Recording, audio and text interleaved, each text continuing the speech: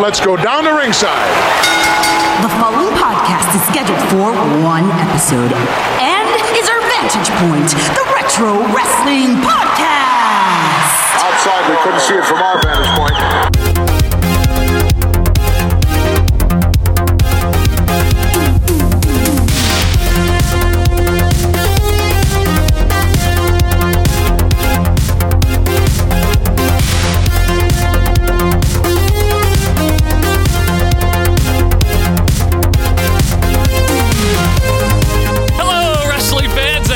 To our Vantage Point, the Retro Wrestling Podcast.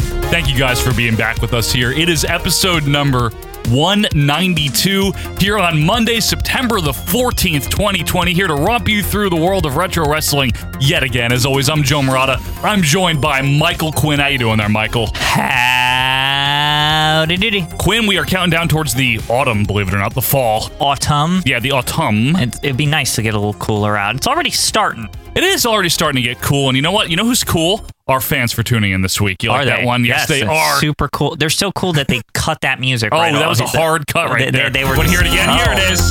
That's just for them. Just for them. There's a fade. Yeah. Anyway, thank you guys so much for being with us here. We're ready to romp you through the world of retro wrestling. We have the topics for you. Before we get to the topics, I want to remind you, if you have a Twitter, you can follow us there. Perhaps you've heard of our show from Twitter at this point, but Twitter.com. Yeah, Twitter.com. That's the website. It's an app. It's new. And if you want to follow us there, you're going to get tons of drama-free wrestling clips over at OVP Podcast on Twitter. You can also email us if you want to at ovppodcast@gmail.com. That is ovppodcast@gmail.com. But Michael, there is another website, a different one, not Twitter, where fans can talk to you or me. And not only that, hundreds upon hundreds of retro wrestling fanatics. Where is it? Yep, Facebook.com/hundreds. It's just in the name. There's hundreds of fans. Only hundreds. It's implied. Yeah, we don't have 1,000 fans. We haven't broken 1,000, nor has Facebook. So that's like why. Yes, because there's only like 800 people on Facebook or something. Right, and obviously a chain is only as strong as its weakest link. Exactly, and we have all the people from Facebook. We have all the weakest links over there. All of Facebook is on our group. Anyway, over there at Facebook.com/100, you can type in the search bar, right? Like there's a search bar, and you can get to the group. Right. Yes. So you type in the group, our Vantage Point - Retro Wrestling Podcast, Bing Bang Boom, Tubes, Gore, Kaflooey, and bingo. You hit the join button and you're bingo? in. Yeah, bingo. Oh, wow, Well, it says Namo. Facebook.com/Namo. There it is. And once you join, you can talk about all the wrestling and all the stuff, right? Yes, you can, Quinn. Yeah. Thank you very much for bailing me out there because I'm laughing. Needed some bail. Bail of hay. Once you go over to our Facebook group, I promise if this is your first time listening, it gets better as the show goes on. But once you go over to our Facebook group, you can talk to a lot of people about a lot of old things about wrestling. The whole point, the whole angle, the whole impetus, the whole design is that you're just not, you're not what, Quinn? You're not being a dingus. You're not being a dingus, You don't okay? dingus over there. There's enough dingusry and bullshit and drama on the internet, and we try to keep it as free from that as possible. That doesn't mean don't disagree. It just means don't start making fun of each other, personal attacks being... You know what it is. You know what it is. Don't start the fire, as Billy Joel once said. So don't do it. Just go to our Facebook group. It is a lot of fun. Just search for Our Vantage Point Retro Wrestling Podcast on Facebook. And brief, bulletin plug for Patreon. Royal Rumble's out. It's been out since last week. Hop on that. Only foes, no friends. There's only the foes. Yeah. I almost said there is foes. There's only foes. Yes. No, that's the thing. It's just foes. So if you want to be a foe, go to patreon.com/OVP Podcast and you can check out the Royal Rumble as well. But Mr. Quinn. Yes. Mr. Quinn, what we have been doing this season now, this is our new thing. We have done a lot of things over the years. You know, we have been detectives. Yes. But we've also hosted a couple of game shows in our time, right? We've worn a lot of hats. We have worn so many hats. Yeah. We have talked about hats. This time around, as we count down to episode 200, which is going to be the culmination of this season, right? We wanted to thank our fans because whether you've been with us for this episode and now you're turning it off, please stop. Wait, don't turn it off yet. Or whether you've been with us for 4 years, we appreciate you guys. We appreciate the loyalty. We appreciate the engagement over on Facebook/100. And what we wanted to do is kind of take your questions, take requests from you for topics. This is a segment where we're going to take our mail. We have a giant mailbox. We're having the boy bring in the mail sack every single week. There he is. Oh, here he is. Look. I see him. It's time for Ask OVP. And again, this is where we're going to take your questions, your topics each week for discussion. So if you want to be a part of that, we do have a pinned post over on Facebook. Send it in. Joe Merkel will take care of it for you. But oh boy, can you put the mail sack down, boy? Hi. That's him. That's it right there. Boy. Put the mail sack down, young man. All right, Quinn. I guess I'll get a letter here, a postcard out of the old bucket. Postcard. Postcard. Yeah. That's fun. And it's from Brian J. Rochester, who's not from Rochester, New York, ironically. Oh. And he just the name. He just loves it. He just loves that place. Yeah, there it is. And he wants us to talk about, Quinn. He says, what are Joe and Michael's thoughts on wrestling video games? Thank you, Brian, longtime fan of the show. Diggity dog. I have no thoughts, Quinn. Next question. No. Just kidding. Well, I've liked them. I don't like them as much recently. No. I'm just not into them as much. But however, I played tons of them. Oh, yeah. Like Tons as of the games. years went by. So basically until like merged into like every game was 2K whatever. 2K Infinity series, basically. It's just like, oh, it's the same thing every year. We just change the roster. Sometimes it's really bad, like 20 was, from what I understand. I didn't play it. It's weird that for a game, just on the modern level here, for a game that literally all they have to do every year is just change who's in it. Like They that they fuck have it up so many problems. Yeah. Like, why does it not work? Like, I thought we worked this out back at like SmackDown versus Raw or whatever. Like 2006, the first really good one. Yeah. But yeah, let's get into wrestling video games for a second here. Brian, thank you so much for that question. I do like it, really. Yeah, I'm with you, Quinn. I've played a lot. I don't play them anymore. Partially because I don't have time to. Right. Partially because I'm not really interested in that right now.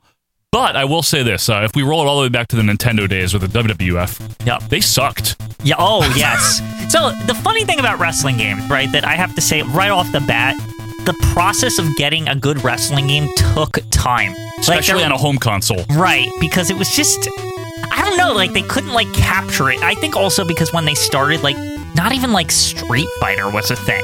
Like, you know what I mean? Like, you're right. Like nobody knew what they were doing with like one-on-one fighting games. You're absolutely right. Staying within the WWF for a second here, the first one that they released on the home console was WrestleMania on Nintendo. WWF WrestleMania, There was the other one where it was like a Japanese game and they just put pro wrestling on it or something. There's pro wrestling for NES. There was a Tecmo Pro Wrestling, which is actually pretty good. There's Tag Team Wrestling for NES, which is very bad but addictive. What's also the one that got the WCW license, but it wasn't WCW initially? That was a different game, a Japanese game, I think. And then here in the US in like 90, they released it as NWA, WCW, whatever it was. That's the most WCW way to enter the game space for them. I'm not even kidding. No, like, you're for them right. to it's like very like public domain WCW. Extremely. It's like look at this thing that existed. Let's just change the names of the wrestlers. Right. It's our game now. But in '89, the WWF made its home console debut, and that was with WrestleMania. Now watch me waste the Macho Man with acclaimed WrestleMania for the Nintendo Entertainment System. We've probably talked about it like years ago. It's from Acclaim. It's not a good game. It's the one where there's music, though, which is kind of charming. What I don't... There's music, right? Like the and there's Strike Forces theme is in that. There's even pictures of the wrestlers. However, the wrestlers are like babies or something. It's poor, Like, man. I don't understand... It's a bad game. I just don't understand the choice as far as, like, the sprites. Like, you would think, right? Right. They could do a little bit better than that. Like, instead... Like, they're all, like... Everyone's, like, fat and has a big butt. And there's like, no front rope. Andre the Giant looks more dinosaur-like. He gets ham as a power-up. I'm okay with the no front rope because it's 2D. How are you gonna like? Well, I mean, they pulled off with the same amount of D later. The thing with the D is that they didn't understand at first that like the way this has to work. Could you even like bounce off the ropes in that game? You could, but it was very crummy. It was like very crumbly, like weird. It's like you're the Tin Man or something. But then WrestleMania Challenge came out in '90. It's a big upgrade. It's got the isometric view. You remember that one? Right. It's not as popular for some reason, but it's good. So I feel like the NES stuff, it was all like just we're figuring this shit out, right? because every single one was different. There was none of the same engine or anything like that. But this, right. So it's like Fire Pro Wrestling or something. Yes, it has the isometric like diamond shaped ring. How much you want to bet that game, Joe, isn't just Fire Pro Wrestling and WF slapped themselves on top of it? You know, I'm not sure, Quinn. Because it looks almost exactly the same. It does. And then came the similarly named WrestleMania Steel Cage Challenge in '92. Right. Now, this one I remember actually renting for Nintendo as a kid. Now, I remember feeling like this one looked like a fucking Game Boy game or something. It does, right, in color. I don't... Yeah, it's literally like that one on Game Boy in color. And that one's okay. And then King of the Ring is where they're like, you know what? We're not trying anymore for Nintendo. Well, it wasn't really working out on Nintendo. They're like, you know what? Fuck all this, right? There's a new system in town called Super Nintendo and Sega Genesis, right? So the trilogy on Genesis and Super Nintendo is probably my most fondly remembered ones in terms of video games. It started with the prequel, which was Super WrestleMania. Right. So it's like, here's all these Golden Age people, right? But they're not really in the company much anymore. It's like Hulk's kind of around because it was like in 92. Sometime. Yeah, it was 92. Yeah. He was doing Mr. Nanny. So Hulk's in it. Is Macho Man? He's in it, right? He's in both Super Nintendo and Genesis. $1 Million Man's in it. Yeah. Sid's in one of them. Right. Natural Disasters. It's in it. Good roster. That one's a decent roster. And I think, here's the thing, is I think the reason that roster sticks out so much is simply because the other two were more the new gen era. It just seemed like, oh, look, here's the one where the golden era people are here, right. And then here's the one where the new gen era. So right. You're always like, well, we have to play Super WrestleMania at least once if we're going through it, right? Because if you want to play as Hulk Hogan, and it's fun. Royal Rumble was a big upgrade from Super WrestleMania. Right. Better mechanics. It's also like 1992 right? It's got a lot of people. It was released in 93, but it has a lot of 92, yeah. Yeah. And the Genesis and the Super Nintendo have differences in rosters. For example, Hulk Hogan is only in the Genesis one, Jim Duggan, Papa Shango, Rick Martel. It's got different why people. They did that. Probably to make it appealing for each console owner. Right? Do you think also it was a matter of because they didn't have the space to put as many wrestlers in, right? Maybe. But all the wrestlers want to get royalties from the game. Royalty rumbles. So they would split the roster so everyone would get a piece of the action. I almost feel like that's got to be part of the choice You there. know what? That's just not a bad point. Randomly picked. It's like, okay, Hulk's on the Genesis, Shawn Michaels on Super. Right. Whatever. Maybe, Quinn. A lot of people got a piece of the pie with 1994's Rage in the Cage, which was only on Sega CD. That's on that engine also. Yeah, so Sega CD. So this is the Sega CD. It's a load of ass. Remember that? Yeah, so this, to me, was always special because this one, yeah, like you said, it had like weird people in it, right? Like, was Papa Shango in that one? I think he was in the Kamala was in the Sega CD. Right. Boss Man. It's like the weirdest Head fucking Shrinkers. people, but only on Sega CD. Yep. Nasty Boys. I played the Sega CD one via emulation. Same. I put it on the console because my brother had Sega CD, actually. He had Sega CD? Yeah, he did. I didn't know anybody who had Sega CD. My brother. Yeah. Nobody fucking had that shit. Next time you see him, ask him about it. So I play a lot of retro games.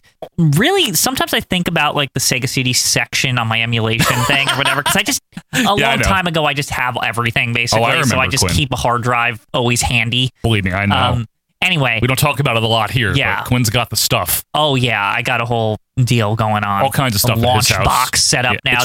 That's the new thing so that you don't have to go in the emulator menus anymore. It's very nice. So what were you saying about Sega CD, though? The Sega CD, I feel like the only literal appeal of that system is that nobody had it, and you're like, what are all these games, it's right? A bunch of ass. Yeah. It's a load of ass. There is stuff that's good on it, though. That's the thing. Sonic is good on that. Good. Snatcher. There's a lot of watch your language, pal. Weird ass games on Sega CD that are good. There's Final Fight is randomly on it.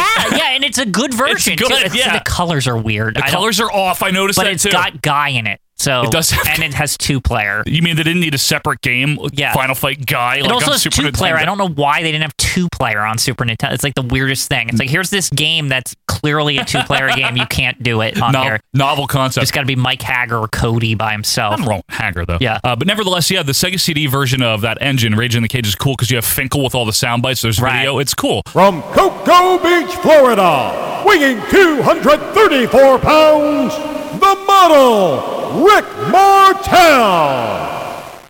You have no class, just like your fans. The final release of that engine is a Raw. Yes, Raw. Super Nintendo Genesis 32X, which has Quang for no reason. And Luna's in that game. Doink. That was very weird. They really were experimenting in Raw. There's a lot of strange people in that. So with cutting off of the Super Nintendo era for now, what's your favorite game from Super Nintendo out of the three? It's two things. So there's the one I played the most, and there's the one that I like the most. Okay, I like the Royal Rumble the most. Do you? Because I just like the roster in that one. Raw had more stuff. I think you could use the chair and the bucket. I know you could use the chair in Rumble, but you couldn't use the bucket. Yes. There was no bucket in this bucket situation. And I felt like Rumble had a lot more weird modes. Where you could kind of turn off countouts and shit like that. You could do that in Raw. It had the Guile ref. I'm saying, could you do that in Royal Rumble? You do it in both. Okay. I wasn't sure. I felt like Royal Rumble had a little more restrictions just because it was like before. It's a little more restricted. Yeah. I'm with you. I think you're right. I like the roster better in Royal Rumble. Yes. But I like all the additional features of Raw. Right. If only they could just make a game where it had both, right? if only. Yeah. The problem is that engine was just like abandoned, and they're like, now it's time WrestleMania the arcade game and in your house or whatever. Right. Which brings me to those two. The only two on that engine. WrestleMania the arcade game and in your house are similar. WrestleMania the arcade game was 95, developed in like 93, which is why the roster is what it is. Right. Like Luger and Michaels with the mullet and all that. Well, I think it actually like was in the arcades in 1993. No, like 95. 95. Oh man, it took a while to come out. Weird, because it's a midway joint. It is. So it's like very arcadey. No pun intended by the name, but it's like super ridiculous. You're dereferencing a no pointer. Open your eyes. It's basically Mortal Kombat Wrestling Edition with a little NBA Jam thrown in. I like that you could do like a Hadouken, but with kick, like down forward kick with Shawn Michaels, and he would like do like a combo super kick, like where you like multi kick him. Undertaker throws the ghouls at people. I mean, it is fun. Razor with the big blade. No, it's not wrestling. So I would always pick Shawn Michaels, right? Literally the best move that is such bullshit in that fucking game Baseball is bat. No. It's forward kick, and he'll like literally like fly across the ring and do like a fucking Frankenstein around them. Like you're right, I know like that he'll move. just like kind of like latch onto them like fucking alien or something, like right onto their head. It's a cheap move. Yeah, it's fun though.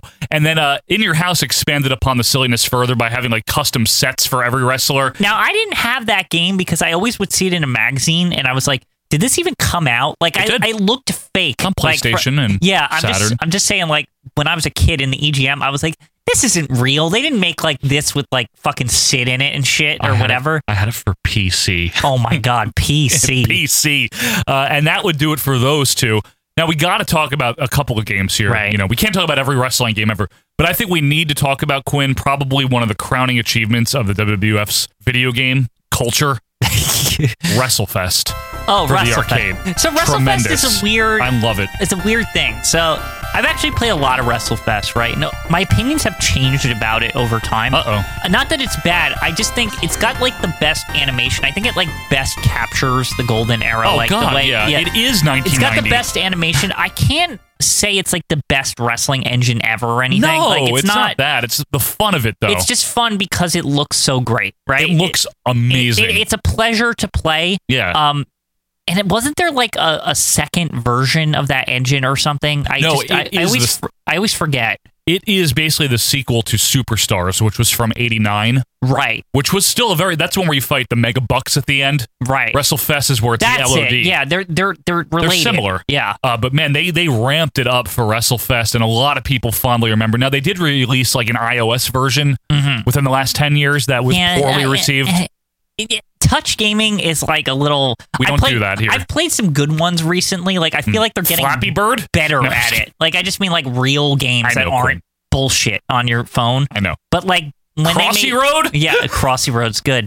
Anyway, when they made WrestleFest, it wasn't during that time. They were just like, we just got to get everything over on the phone. Fuck it if the controls matter. Yeah. You know what I mean? They didn't even care. No, I know what you mean. Yeah. Let's move on to another one that I also have to mention, okay? Right. Have to absolutely mention. It's not WWF. It's one of my fondly remembered games. You and I played a lot of it, too, on emulation.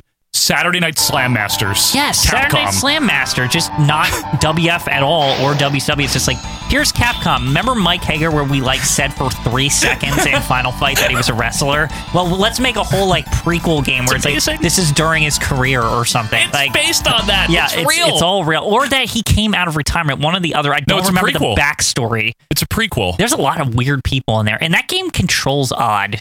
Like, I will say, it's like coming out of like wrestling games where it's like grapple based. This is like, no, it's striking. It's like striking more, and it's very weird. But I love it, whether it's playing the arcade version on emulation or whether it's the Super Nintendo version or the Genesis I've played too.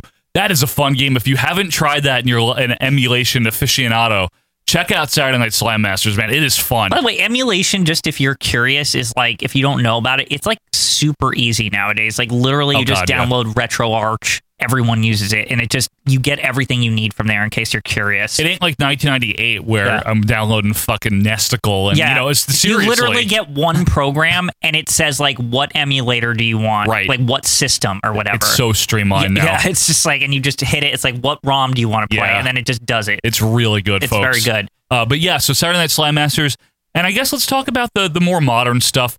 Did you like, because I didn't, the Warzone attitude? Hated that horrible, shit. right? So my whole backstory with this is like, I played like, the first one? The first one was Warzone, right? That's with the Ahmed Doobie Boy on it. Yeah, right? Yes. Like, so I played that, right? Yep. And I remember thinking the big appeal of that game, right, was the cause. The cause. It was the first game that really like had create a wrestler, like it was like a big part of it, right? Yes. And so it was cool to play around with that, but the game sucked ass. Like the wrestling was bad, right? And so then this fucking bullshit at GameStop. I remember this, right? Yeah. So like, I get the GameStop man. He's like, yo, like WF's making the second one. It's called Attitude, and like they're gonna fix the wrestling. It's gonna be like so much better, right? Oh like, yeah, that's what happened. You're gonna still be able to make the cause. And I said, okay, well, I got to get that. And I remember reserving this game, and it got like delayed like 100 times. Like I've never pre-ordered a game that got delayed so much. I remember it was supposed to come out in May of '99, then it was July, then it was August. It took forever. And so here's the funniest part about this game is that literally I remember like there was a point in my life where I would call like EB Games like every single day.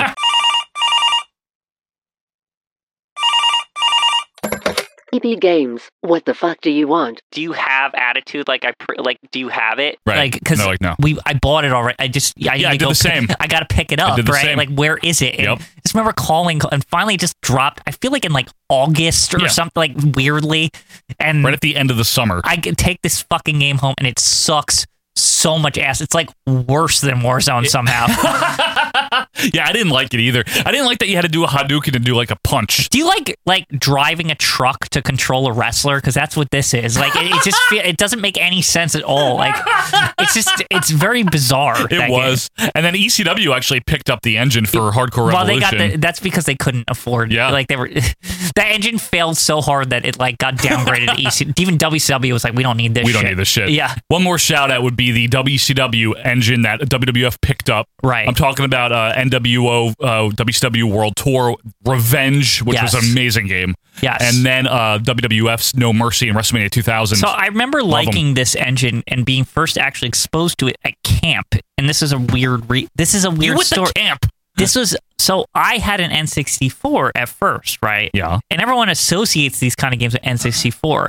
But honestly, I played this engine first on the WCW vs. the World on PlayStation. Yeah, 97 it came out, I think, or 6. Yeah, it was like out before the N64 ones. Yes, it was. And so like I remember playing this and I was like, oh, this is so cool. I wish like they had this on N64, right? And then like they eventually did. And what's funny is that engine kind of became like locked into like, no, this is how N64 wrestling is. And it was so much better than what WWF was doing on PlayStation. It was amazing. It was so good that like WF like had to like, they took it. They were like, once they became bigger than WCW, they're like, fuck this shit, WrestleMania 2000 and then No Mercy and all that. And it was also better than what WCW was doing on PlayStation with Nitro. So and yeah, then Thunder. it was weird. Like, that was shitty too. It was like WCW reverted into that more like Warzone style. Like crummy. Yeah. Just crummy. I mean, the one cool thing about that game was is if you hit, I think, like square, like on the wrestler select, they would like cut a promo and it wasn't like Ahmed Johnson. It was like actually decent. They were funny. Step in the ring with the greatest technical wrestler in the history of the WCW. You know, I thought I could play a good video game. Yeah, it's basically that. Pick me and I'll win. I'll take you to the top.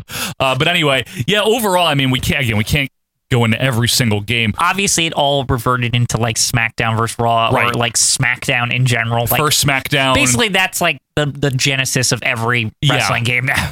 And my favorites, depending on console, depending on era, would be the Royal Rumble Raw as far as the home consoles. I really like those. Mm-hmm. I love WrestleFest, and I really like the SmackDown versus Raw engine. I think personally, yeah, SmackDown 2 is like one of my favorites of all time. A very arcadey style one. I love SmackDown 2, and honestly, I got the most fun out of it. It's probably cut between the two, but WCW versus NWO Revenge, like Revenge the second one, incredible, and WrestleMania 2000, because by No Mercy I kind of didn't care as much because like they did this already, like this like the fourth time or whatever. Like yeah, you're one of the few in the minority that prefers WrestleMania 2000. I like No Mercy. I just I didn't play it as much because I was like, well, they did this already. Right. Like this is like the fourth game like this. It was. You're right. Yeah. So I understand that. But Brian, that's a great question. Hopefully some of you gamer fans appreciated this one, or wrestling fans in general, and you can let us know your thoughts on your favorite or least favorite wrestling video games. Do that on Twitter, at OVP Podcast. Shoot us an email or join the group. But Quinn, when we come back, it is a new flush, which means the tank is fresh. We're going to be pulling 2 names out of the tank to find out where they rank as we kick off the Royal Flush of Factions, and that'll be coming up right after this. Diggity dog. Diggity dog. Promotional consideration paid for by the following.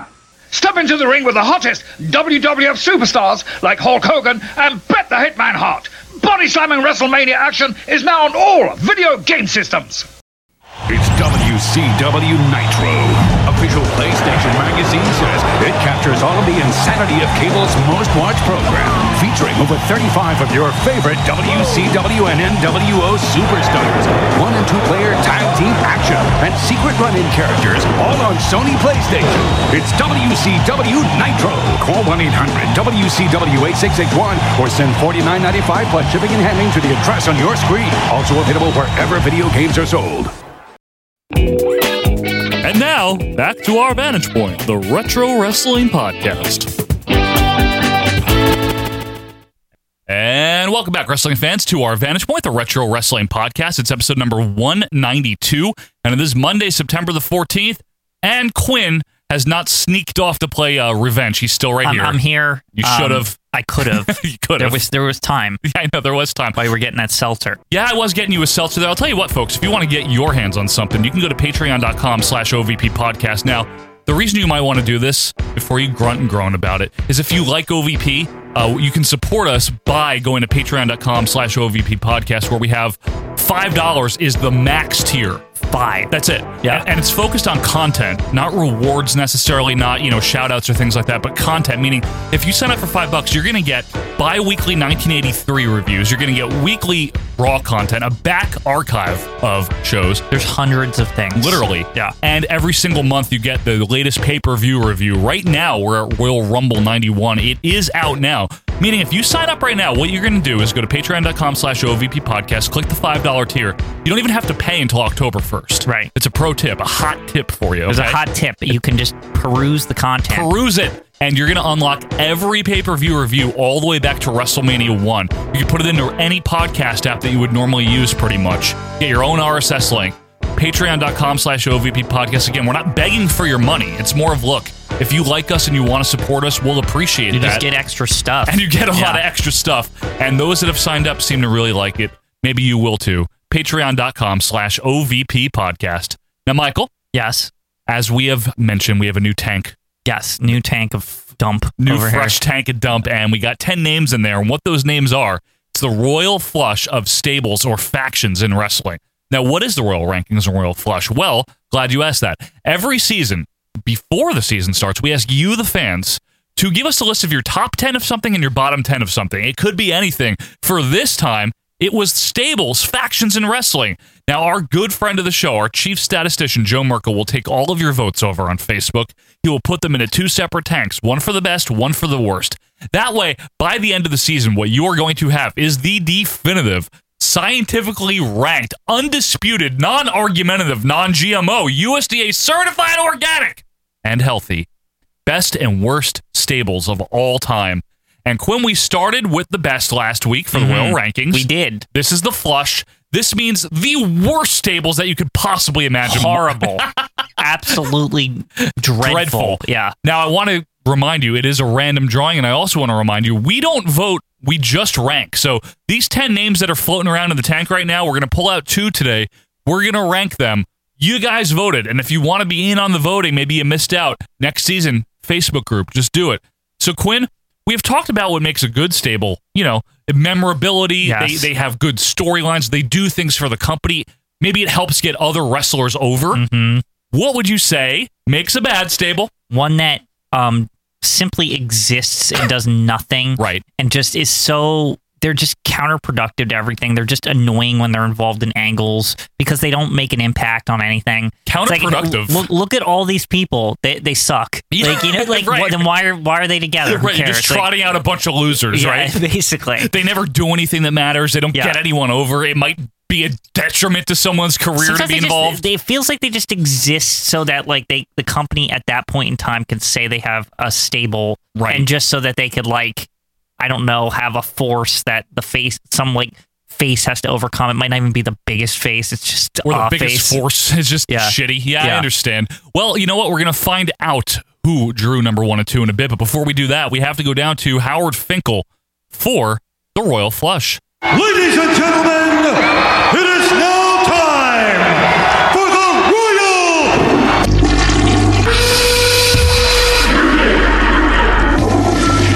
I give you the Ringmaster. And face the DOA. The corporate ministry. The new blood gonna shed some new blood here. The oddity's here, and it's a Kurgan who's about 7 feet tall. So we all can understand your reactions to the right to censor. Hey, shit, my son. It's the Royal Flush, my son. There it is. Oh, there it is. Oh, there it is. So this is, again, folks, can we toilets, all right? It's a little flushy. This is long, This is a long toilet. Yeah. Okay. I mean, it's stable, so there's more people to shit on. That's, absolutely. And we're going to be pulling out the first one out of the tank in a second here. It's going to get stinky around here very soon, Michael very Quinn. Quickly. There's a Very lot of quickly. bad stables. That's something wrestling's good at. There you go. They know how to find bad stables. And let's all find out now. Let's go down to the fence and find out who drew number 1.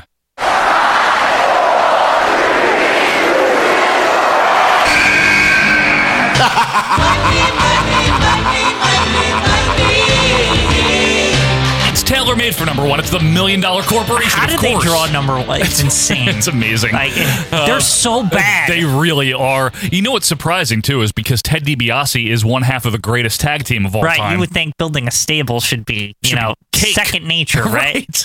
But no, the $1 Million Corporation, WWF's almost 2-year experiment with having DiBiase be the lead heel manager. It's horrible. Why did they do this? Like, it's just DiBiase is a downgrade. Everyone in it is dump. Seriously, it's nobody that matters, or at least matters yet. No, you're absolutely you know what I mean? right. Like one or the other. Yep.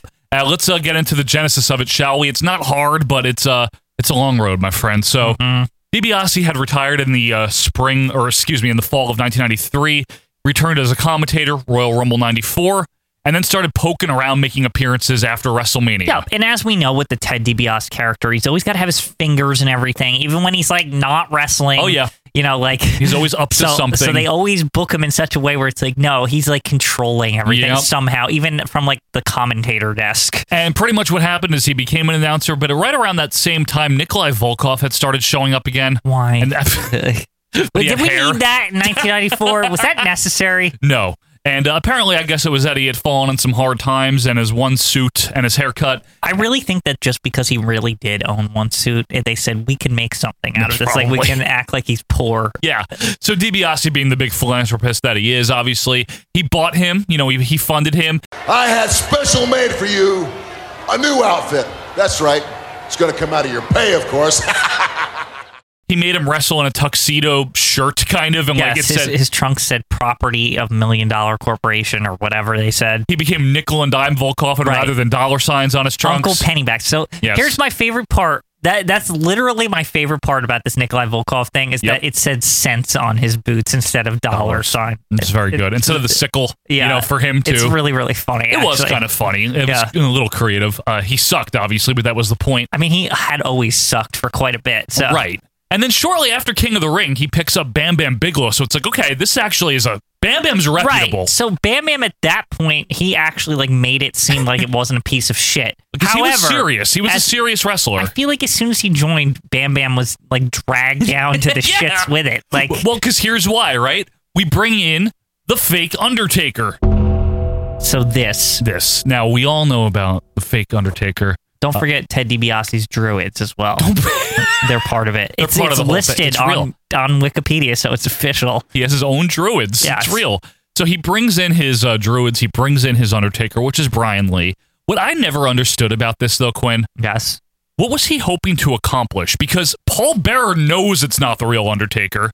So I always got the impression that the idea was like literally it's a cash grab by Ted DiBiase. He's like, oh, I can just get all the Undertaker like purse money and all that shit. And but who was he? Him. Like, Can I ask you a question? I have the Undertaker now. Once you establish, hey, that's not really him, which they did very early on. Right.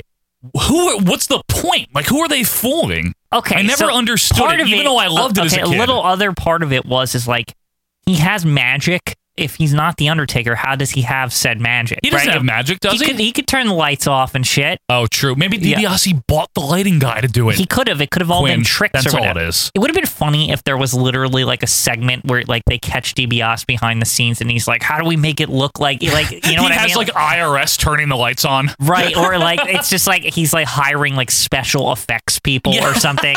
Like that would be good. See, and it all is there just to say like, no, when the Undertaker does it, it's real. But like when Brian Lee does it, it's all like it's just some guy. It's just some guy. Yeah. We don't need to recap the entire Underfaker thing, but in the meantime, he also brought on IRS, who was wrestling singles. He brought in his old tag partner. Right. One half of the best. That seemed like it should have just. That's been natural. How it started. yeah. And it wasn't. It was weird. He teams up with Bigelow a bit. And then the big turn happens at Hot Feud at SummerSlam 94. Right. One of my first angles I ever saw as a kid is when Lex Luger is turned on by Tatanka, and the Native American has now sold out, and he is part of Ted DiBiase. It was a setup!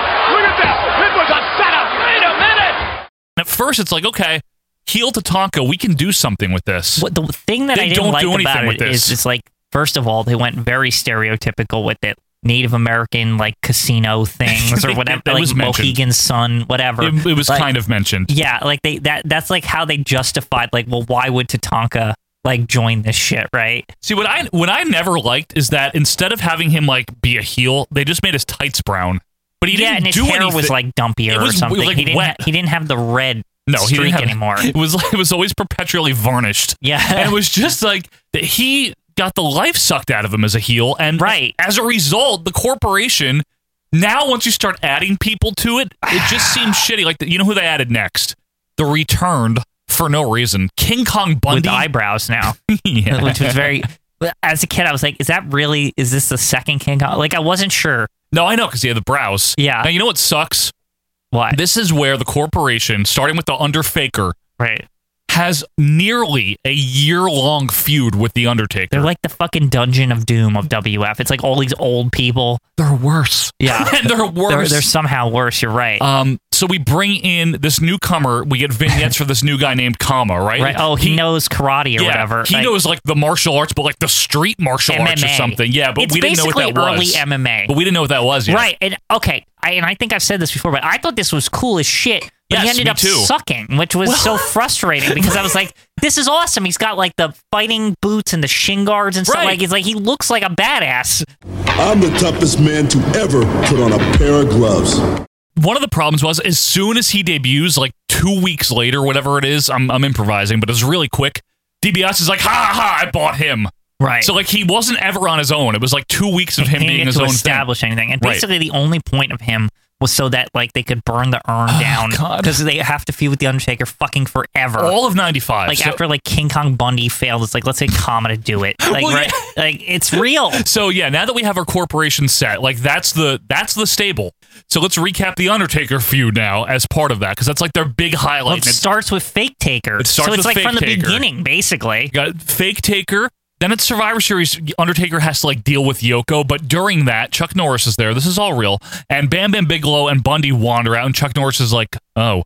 And then doesn't he do karate on them? Only on Jeff Jarrett. Yeah. Because why wouldn't you? That's okay. I'd kick Jeff Jarrett too if I was Chuck Norris. I'm fine with that. But see, Bundy and Bigelow are a distraction because as they're staring at Chuck Norris, IRS wanders in through the crowd and chokes the Undertaker. What is their problem with the Undertaker? It's literally like their existence. And they started this. Yeah. They're like, I have a fake version of you. And he's like, no, you don't. And then now they're like, no, fuck you, motherfucker. They're like, what? It's a dumb feud. So then Undertaker has to deal with IRS at Royal Rumble. Yep. And then like Bundy at WrestleMania with the umpire. Oh God, baseball! I forgot the umpire because special enforcer. This is too big for Earl Hebner or whatever. We got to get the fucking from baseball that's not playing. What's the point of that? Yeah. It's because baseball. They were just that's Vince being like, look, we're still in season. Fuck them. Like it is. It's totally that. Like it's still like the carryover from like the strike, the Abe Knuckleball Schwartz thing. Yeah, you're right. Remember the fucking ads with Todd? It's like WF. We care about our fans, unlike baseball. Like remember? It's real. The World Wrestling Federation. Our season never ends. So then he's got to deal with Bundy. He does defeat Bundy, but then Kama steals the urn, melts it down into a chain. And this goes on all summer. All summer until finally they like pass off the Undertaker to Mabel. Honestly, that chain shit, that Joe went on for so long that I forgot that the chain was even the urn. Like, I'm not kidding. Like, as a kid, I was like, oh, yeah, that's where that came from. I totally forgot. Because it went on for like 6 months or something. It is. It's really long. Yeah. And that is like their big arc. And it's literally like a year. And it's seriously, it's so terrible. But see, here's the thing. It's not just that, right? So in the spring of 1995, Ted DiBiase's all pissed off at Bam Bam for losing to Lawrence Taylor. Right. So it's like a big humiliation, right? Right. And then Bam Bam becomes big friends with fucking Big Daddy Dingus over there. Big Daddy Diesel and the champion. Heartbreak Sean once he turns face, right? But here's the thing is that DiBiase has a new like centerpiece, no more Bigelow. Right. It's the worst iteration of Sid. Right. So Sid is just coming off of he powerbombed Sean, went to play softball, and then he came back as like I'm in the $1 Million Corporation. Horrible. And so this works out nicely for them though, because if you think about it, Sid's got existing beef with HBK. Yes. Fucking Diesel and Bam Bam are friends. Yep. And Bam Bam's, DiBiase has beef there with them. So it's like, I'm going to direct Sid against Sean's friend, Diesel.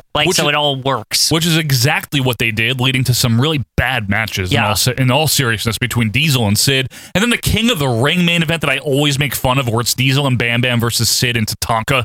Tatanka! So weird. And then later on during all this, there's more like Click involvement as like 1, 2, 3 Kid like turns on Razor. He joins the corporation, right? Yes. So we've got Sid and the Kid are like now the new centerpiece team. And like they're phasing out Tatanka and Kama off TV they're by horrible. then. They're horrible. The thing is, they gone. convert to more horrible because then the Kid goes on this crybaby. Like, to me, the crybaby thing is his entire fucking run in the $1 Million Corporation. It's like from like October of 95 yo, until Chico, you are a baby, and I beat you, baby. And that you're gonna, you know what, baby? You're gonna be such a baby that at the end of the match, we're gonna put a diaper on you. And this all happens. It's all real. There's a big bottle. Like, it's February awful. 96 in your house. So at this point, let's set the stage for early 96 because we're just about done with the corporation, okay? Right. So January 96, right? Wait, did we forget Xanta? Oh, I'm sorry. You know what? We can't jump there. Let's go back to December because Xanta Claus, fucking Xanta Claus, Quinn. Right, who is this again? Balls Mahoney. Balls Mahoney with the Santa outfit on. Yes, and he's from the South Pole. New member of the corporation. They're so good. Does Vince not realize? I know it's supposed to be like opposites and everything, right? Like he's Xanta, he's got the black beard and the thing, but does Vince not know the South Pole is also cold? Like, shouldn't he have been from the equator? No. It's more opposite if it's the opposite pole. Like, it's like, because that makes him similar enough, because you have to have a way to make him look like Santa, right? So he's got to be wearing something warm. Oh, yeah, this is serious. We need to make sure it's logical. You're right. Exactly. I'm sorry. So it's got to be the opposite. Okay, South no, you're Pole. right. I apologize. This is very intricate. It can still be cold. It just has to be the opposite cold. Now, there's only penguins on the South Pole. He should have come out with a penguin. Oh, that would have been good. They don't have them in the Imagine North if they Pole. could, like, get an actual penguin to You come. can just ask Aren't the they aquarium. like mean or something? Though? I forget. I forget. Like, I remember. No, I just remember reading somewhere that like penguins, they're not like friendly animals. I don't just, think like, a lot of birds are. And penguins are like, get the fuck away from me. Yeah. Like, it's like I'm supposed to be in the poles. Like, why did you bring me here? Like, you know what I mean? Why am I in New York? Yeah, exactly. What the fuck? No, most animals want to be left alone, from what I understand. But if you see them out in the wild, on that. Yeah. If you see them in the wild, they want to be there. Usually, they don't want you to fuck with them. It's true. They're doing their own thing. Like, I don't want you to come up to me and fuck with me, and then like put me in a cage, and then just like you let me out in like New York City or something. Not it's cool. Like, what? But anyway, back to Xanta Claus. I don't know why. I don't know why they did it. I mean, it's even from a kayfabe point of view, I don't know why. It's just the next logical step of Santa Bret Hart and like all the other shit at Survivor Series they always do with a fake snow. You know, I could have had a good match against Balls Mahoney. Yeah. So we get to January 96 now, and Erwin Arsheiser long gone. Good. King Kong Bundy long gone. Good. Nikolai Volkov long gone. Pretty much this whole stupid shit is falling apart, right? Kama, Tatanka phased out and kind of gone. And we've got Sid and the Kid, but Sid gets injured, kind of just takes off for like 9 more months, 7 months, whatever it is.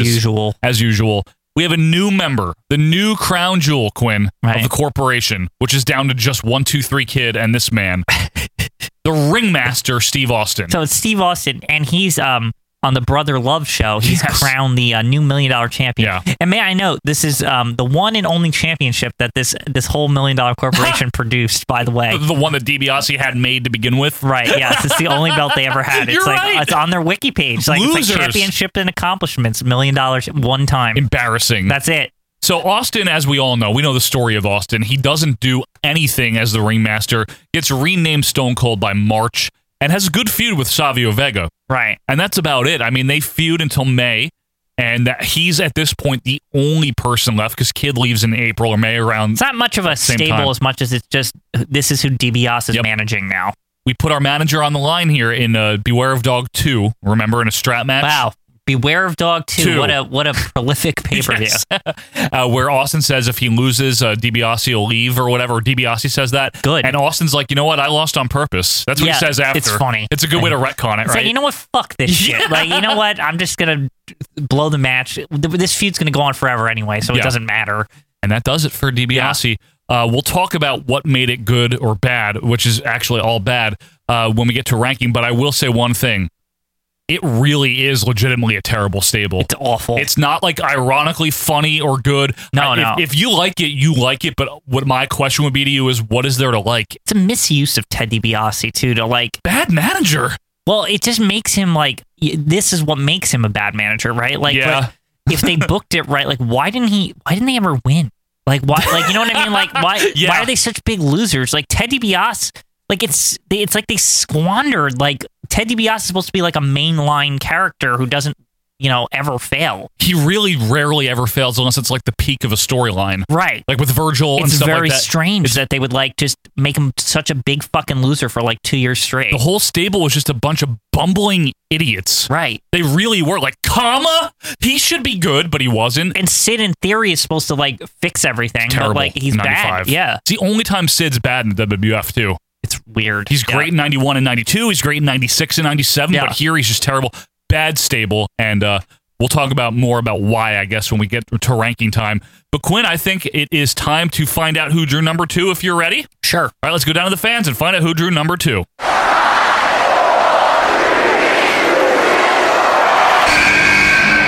Mírame los ojos cuando digas mi nombre. No me confrontes si no eres un hombre. It's numero dos, Los Boricuas. There they are, Los Boricuas. I can never say their name. That's okay, I'm Quinn. very bad at it. I can't pronounce it very well. It's okay, you're very English. Yeah. Now, Los Boricuas, I don't want to... Here's the thing. Right. I think the main reason people think about them and roll their eyes and think about DOA is because the gang wars they felt endless. Every team involved was bad. Right. Like it was a bunch of junk fighting each other. But if you look at the individuals involved in some of it, it's not all entirely crappy, but it wasn't a good stable. Here's the thing, as a stable, they're horrible. Right. Like everyone in it, not bad wrestlers. No. They're fine. They're all fine wrestlers. I think it dragged down all these people. Like that's the thing. And to be, I mean, there was like, who's the one that I've never even heard? Was it Jesus? Jesus I was Castillo. like, who the hell is that? He's the most indescript one, as you would say, Quinn. I was just like, I've never heard of this guy. Well, let's talk about it, right? So when we talked about the Nation of Domination last week, we mentioned how Savio Vega was a member of it until June of 97, when Farouk is like, you know what?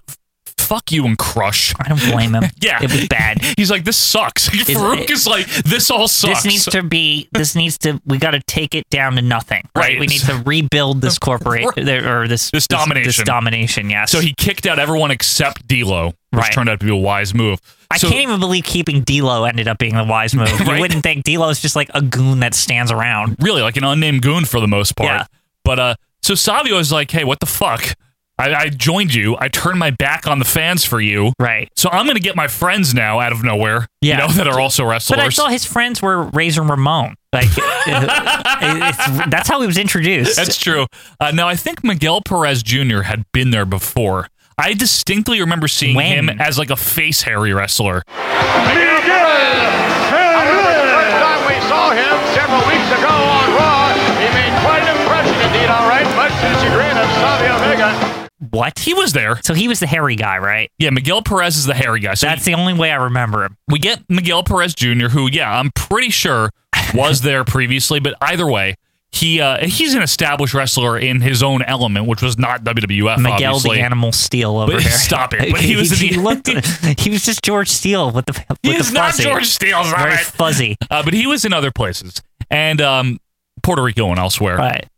We also get Jose Estrada, which would have been awesome if it was senior, but it's junior. If it was senior, this would have been like infinitely better. Right. Could you imagine? Like, it's like finally my revenge, right? Like, would have been great. Imagine if like they somehow pulled out Johnny Rods as the manager and like the whole faction shit and all. Dude. How old was Mac? He couldn't have been that old by this point. Mac was like 38 or something. Like, he could have totally been in this. Like, why didn't they get him? Imagine Mac there and then like Johnny Rods is like their manager. That would have been amazing. We're booking this better than they did. It's true. Oh my God. It would have been incredible. But a lot of people would have been confused, but not for long because they would have like kicked some ass. It would have been great. It would have also been during an era where people who could actually wrestle get over. True. Good point. So it's like, Good point. if they brought these people in to be part of the Los Pericos with Savio, it was great. You know? Yeah. But no, Jose Estrada Jr., who was also from Puerto Rico World Wrestling Council, that one. Right. He had actually teamed with his dad down there in the Super Medicos team. When? Which, in the 90s? Before this, yeah. Okay. But anyway, he comes in, and then we also have, like we said, Jesus Castillo, another wrestler who, not a big name, obviously, but he was down there in World Wrestling Council. These are the only members, so there's no like people in and out or anything. Yes. I do think one important aspect of this, especially in like the 90s, like for the time, I think it was a breakthrough to have Hispanic Americans like in like a stable. No, like cool. it was actually like that was cool, right? Yes. It's like I totally dig that. Yes. But the way they applied it was just they were like nobodies. It was a very on the nose gang war thing. Yeah. Because, I guess they were trying to invoke or evoke the Latin Kings maybe, or one of a street gang, right? And then with the DOA, you clearly have like the white supremacist biker leanings. Yeah. I mean that's what they were doing. So here's the thing is I didn't see them, they weren't captured to a kid as like white supremacy. They were just like, oh, it's like a biker gang or whatever. No, like, I know. that's all I saw them as, like a vague. Well, me like too. They ride bikes. But I was 11. Yeah. So I didn't really. I didn't know any of the stuff going on there, so I had no idea. And as a result, this won worst feud of the year from the Observer. Even not that I put a lot of stock into him and his readers, but I mean, shit, it was a bad they feud. leaned on all these things from the real world, which was and on one end, I have to give them credit for like trying, like to have like. The Nation of Domination, like the Black Panthers or whatever they are, whatever right? the Nation of like Islam mix, yes, yeah, Nation of Islam or a little bit whatever, of that. and then you got the bikers who are kind of like the Hell's Angels or whatever, Yes. and then Racist. you got the Los Boricuas who are They're Puerto Rican. That's all they're Puerto Rican. They're just a Puerto Rican street gang. That's like what they're going for. I'm not saying that. That's what they did. But they leaned into it like too hard, right? And I think this turned off a lot of people because it was like, there's like real life things going on right now with this kind of stuff. Yeah. You know what I mean? Like you can't like just like sum it up as these globs of like representatives. That's what I mean. Like it doesn't make any sense. It was very broad and it was very boring. Is the other problem? It was just boring. It was the same thing every week. They would all just the time. And the problem is that like Los Pericos especially, they gave other than Savio like. None of the Los Pericos had any character whatsoever. I didn't know who any of these people were. Like, I was like... The hair is what stood out about the other guy. Right. That's it. Because and it was the same way with DOA. Like, DOA, I was like... DOA. There was the two bald guys and two guys had hair. And that's like literally like... That was the most character I ever got out of any of these people. So the two factions specifically, the DOA and the Los Pericos, they were like very indescript. Like, very. I was like, who are these people? There's nothing to get invested in. Right. They didn't give them a lot of promo it's like time. Sometimes the Los Pericos get the upper hand and they drive the car away and they're all celebrating. And sometimes the DOA get to drive the motorcycles. But like... Other than that, like nobody ever won. Like it's real. It's true, and it felt like it was only like a few months, but it felt like years. Yeah, it felt so long because there was never any like forward progress with it. No, Like, never. That's the problem. Now, Los Boricuas were actually probably better when they were like briefly associated with DX in early '98. Remember that? Oh yeah, for like 5 seconds. But DX like turned on them immediately. Well, of course, because why would you trust DX? Welcome back, folks, to the War Zone. China with Los Boricuas. Apparently looking for Stone Cold Steve Austin. They were actually there in some iteration or another until 1999, but they were just kind of relegated to, and it wasn't, Savio got injured in the Brawl for All, believe it or not, in the summer of '98. They were relegated to like Super Astros when that was on. Super Astros. So Super Astros, the thing is with Super Astros too, is it like kind of has its own canon. Like remember how like the minis are like a big deal over there? No, it's that and, show's like, great. And Felipe, that girl, whatever. Yeah, I forget her name, but she's good too. Felipe, I forget Maria her name. Felipe or something. Yeah. Is it something like that? Yeah. I don't remember. I'm not It was trying to be just totally funny. like separate canon. Super Astros. It's It's real. real. It's like it exists like on the side, like Tito Santana and Yes, he's on it, and Carlos Cabrera and Hugo Savinovich, like all them, and the host Marcelo or whatever. Yeah. It's all real. It's good. It's kind of like Saturday Morning Slam, like the early edition. It's of a it. half Like, hour. Yeah, It's a good show. It's real, and they were on that a lot.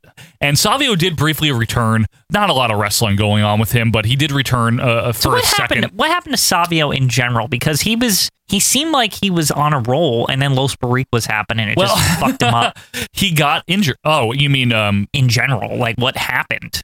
He was Savio Vega. I mean, what were you going to really do with him during that period of time? He was great. I liked him. He was I have so no problem with over him. when he came in. I That's know. what I mean. Is like they just dropped the ball with it. I know. They're like, here, you can lead a faction.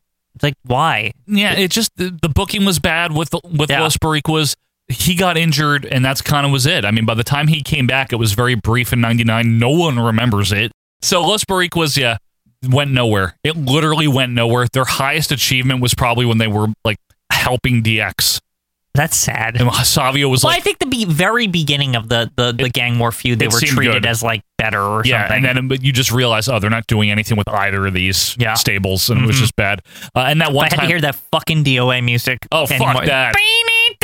Like every fucking Get the week. hell out of and they're here. there like twice because they have to have like two of them fighting. Yeah, like then Brian Lee and Crush, and then the Harris brothers. Like it's them. Just fuck them. And it's like, oh, they're fighting Harry Guy and whatever this And week. Jesus, I think. Didn't they do that last week? Yes. Like, you know what I mean? The best thing Savio did is when he was he subbed for Shawn Michaels at No Way Out. That was 98. amazing. It was amazing. Well, he's the leader of a faction. I mean, he's not nobody, right? He knows what he's doing. Yeah. So I guess it's ranking time, Quinn. Yep. Obviously, It's hard to tell who's worse here. My immediate, honest gut reaction. $1 Million Corporation's worse. Yeah, because totally. I think the thing with Los is that they like.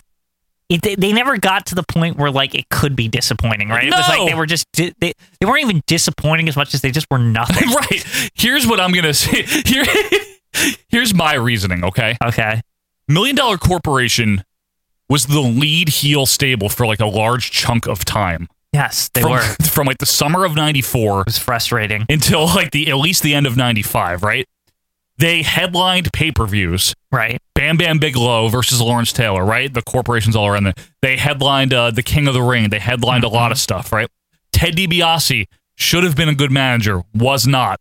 Right. Sid should have been good, was not. Bam Bam. All the people all in these it things were derailed by this. The booking was derailed by this. It did not help a soul. It was like a cancer on WF. It was. And the Undertaker is like preoccupied for like 2 years. He's just wasted. He's just like, gotta beat these guys up. Like, you know, like that's all he did. And then finally he gets to like fight Bret Hart at Royal Rumble 96. That was the first thing he had done, not Corporation, for like 2 years. It's amazing. It's insane. So that's why. Los Boricuas, I think, I know you're going to think it's crazy, I think it was good for the other three guys from the point of view of, well, if they weren't in this stable, they wouldn't have been there. Well, I never would have heard of Miguel Correct. Perez, Jose Estrada, and Jesus, who I have to read their names because I don't even remember them. But right.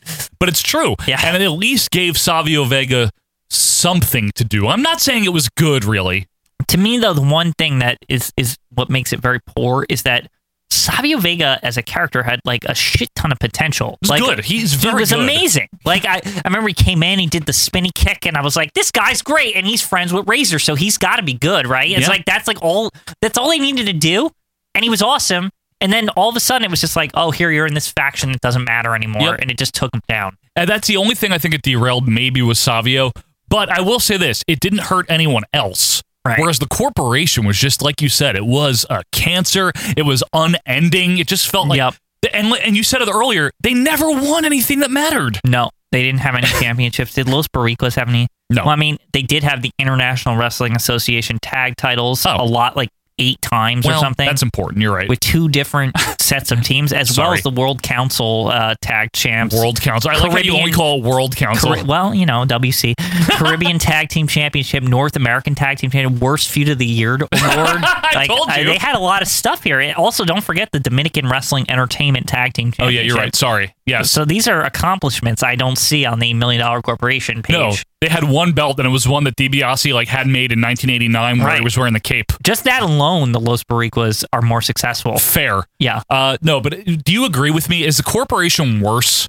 Yes. What do you think you do? They're worse. And why do you think they're worse? It's like you said, it's just unending. It takes over too much time. They're a bunch of bumbling idiots. They completely make The Undertaker useless for 2 years. God, he's so boring in 95. He does. It's not his fault. It's who he's feuding with. That's what I mean. That's one of the things. Look, we're speaking from actually watching it in 95, and even I, as a kid, when 96 and 7 happened, it's just like, when is the Undertaker going to not fight these guys? Like that's all I wanted. I looked back on 95 as a kid, even, and I was like, wow, this is better than 95. Like when 97 happened, and like the Hart Foundation stable, and like hell, all this. Even 96 was better when fucking Undertaker just wasn't fighting these goofs. Right, when he was fighting Mankind and Brett and Shawn are fighting. I was like, oh, this is better than it was last year. No wonder everyone goes crazy when Undertaker comes out. Because like when I first started watching, he was already in this $1 million shit. So I was like, why does everyone like him so much? It's like he's always just beating these idiots up. And I'll tell you what, I got into wrestling in the summer of 94, right when this started. I saw it all the way through. I can tell you from experience,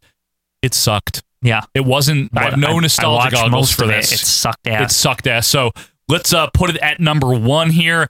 So to recap here for week number 1, the worst stables in wrestling history. At number 1, kids will cry over how bad the $1 Million Corporation is at number 1. Crazy. What timing? And at numero 2, honestly, I don't think they're that bad. I just think it was pointless and didn't go anywhere. Los Barricos. Yes. So that is the top 2 right now. Let us know what you think. You let us know, of course, on Twitter at OVP Podcast. Shoot us an email. But Quinn, when we come back, we have a request to do more WWF this week. Yay. So we're doing it. Okay. Is WWF Superstars of Wrestling? Better not say that too loud around here, or else Albert Patterson will be on us. Yeah, but be careful. Superstars of Wrestling coming up right after this.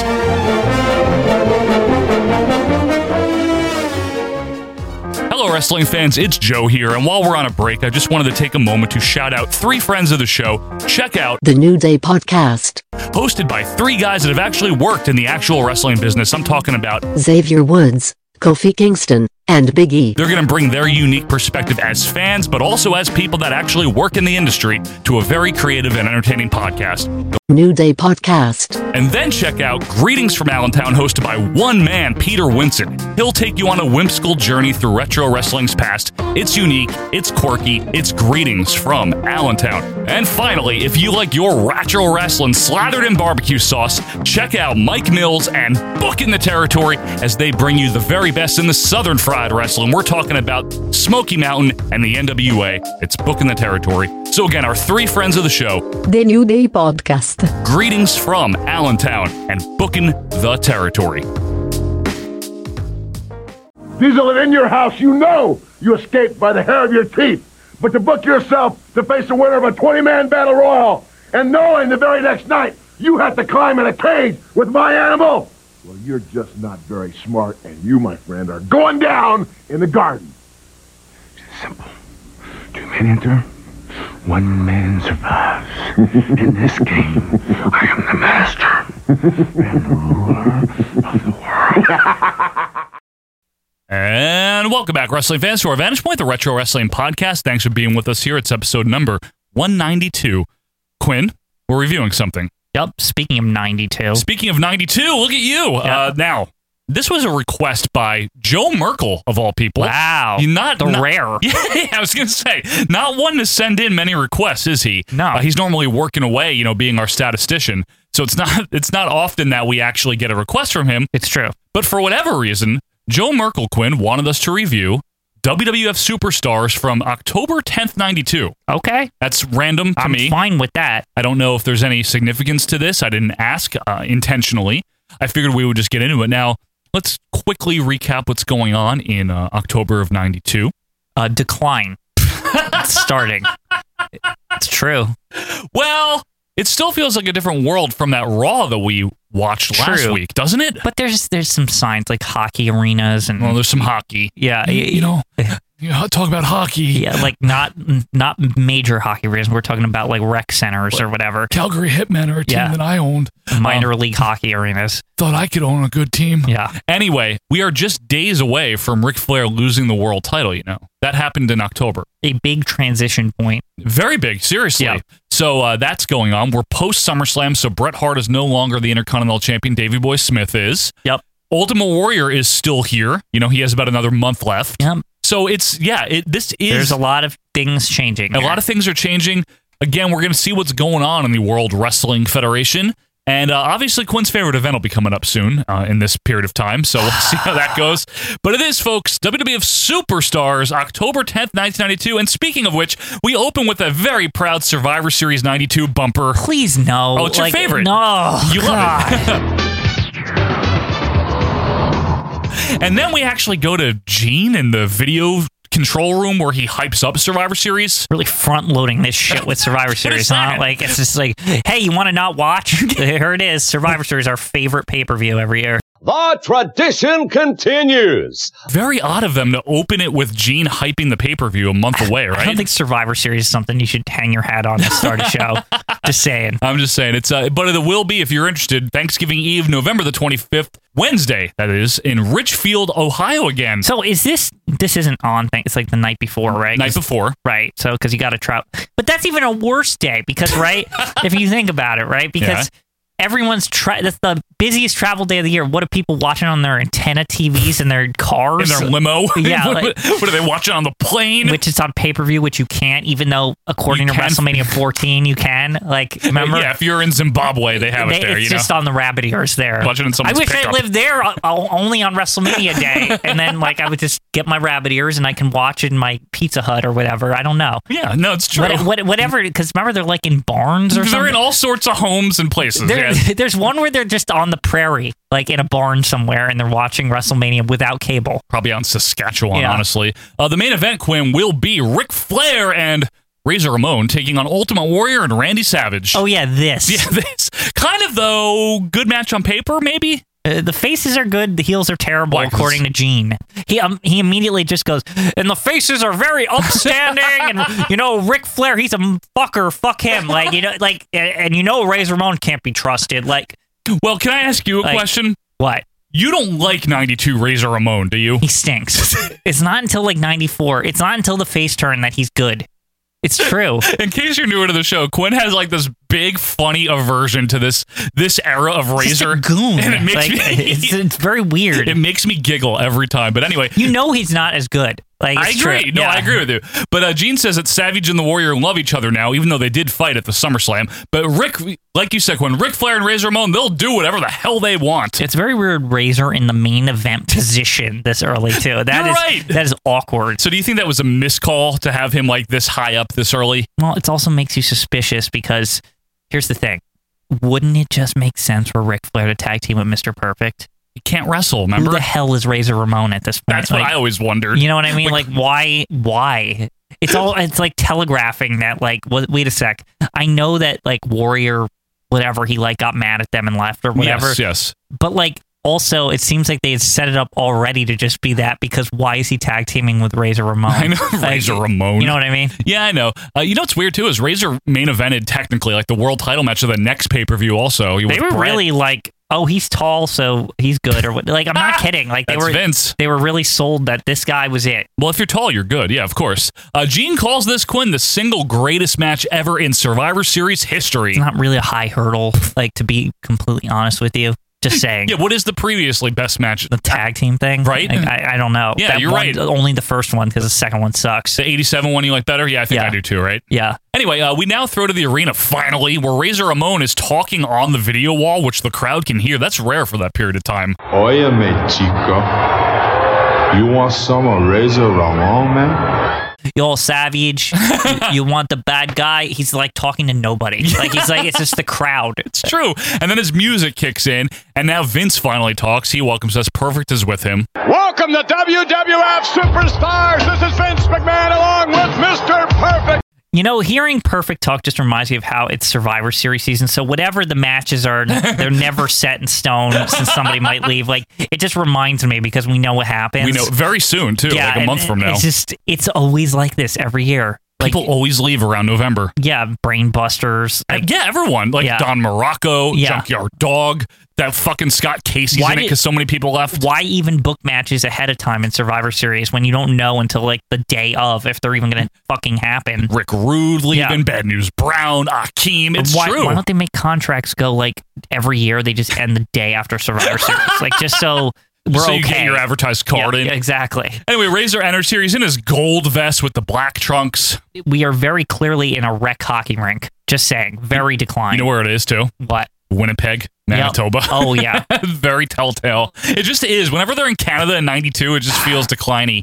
Yeah, it's true. It does. It does. Like the yellow chairs in the back, like the whatever that color is. Like, you know what I'm talking about? Burnt orange or something. Yeah, it's like mustard. It's like, wow, this is from the 70s. Yeah, exactly. Yeah, you know? It was a hot color then.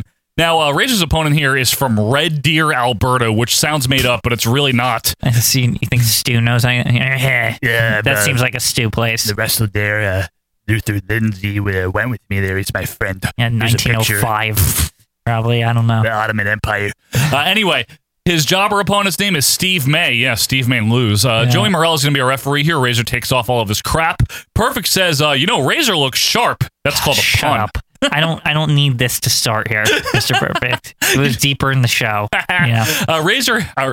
Vince has problems with the way Razor treats the ring attendant. He should probably have other problems with the way other people treat ring attendants like Mel Phillips. But nevertheless, the bad guy beats the crap out of Steve May, who has hair like Ricky Morton and the physique of Judy Martin here. Aww. Vince promises a lot of new maneuvers in that term from Razor Ramon as he puts on an abdominal stretch. Proud abdominal stretch. And then a little later, Perfect acts like he's never seen a Samoan drop. Doesn't he remember Samala in 1983? He was there. Like early on in the year. Yeah, hasn't he ever seen a Samoan? He's like, he does that type drop move. I've never seen that. Like, what is he talking about? I'm confused. That's his old move. Yeah, the Samoans used to use it, remember? Constantly. He was there. Yeah. Anyway, more squashery by Razor, including the belly-to-back suplex from the second rope. And the Razor's Edge gets the pin. Quinn, Mr. Perfect, is very impressed. Be careful who you compliment Perfect, because you never know who's going to leave the company, and then you got to wrestle him.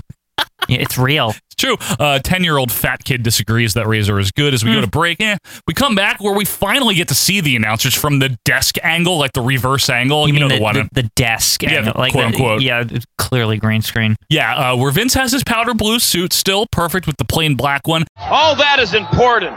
But what we heard earlier on is more important than that. And that is the main event at Survivor Series. I love, though, Quinn, how like the green screen evolved, right? Like it started with just the stand-ups, right? They'd just be standing in front of it. But now they have this new desk version. The desk version where it's the, like you said, the specific, like they got the hockey, they got like a still shot of the hockey arena. Yeah. It's also weird, Quinn. Like we keep harping on this, but Mr. Perfect, it's just so weird knowing that he's going to be in the main event that they keep hyping up. You know what I mean? Right, and he's just, he sounds like very retired while he's talking. It sounds like 96 Mr. Perfect, where he's like extra not doing anything. God, yeah, where he's just wandering around all of 96. I'm on Superstars this week, or maybe I'm on Mania or Challenge. I'm here with you, Jim Ross. Yeah, wow. Shotgun Challenge. Here's Aldo Montoya, you know, that era. Yeah, exactly. Shitty like era. He's on all the syndicated nonsense. Yep. We go back to ringside now, where Jerry Fox is introduced. More like Stevie Richards. Like, he looks exactly like him. Does look a lot like him.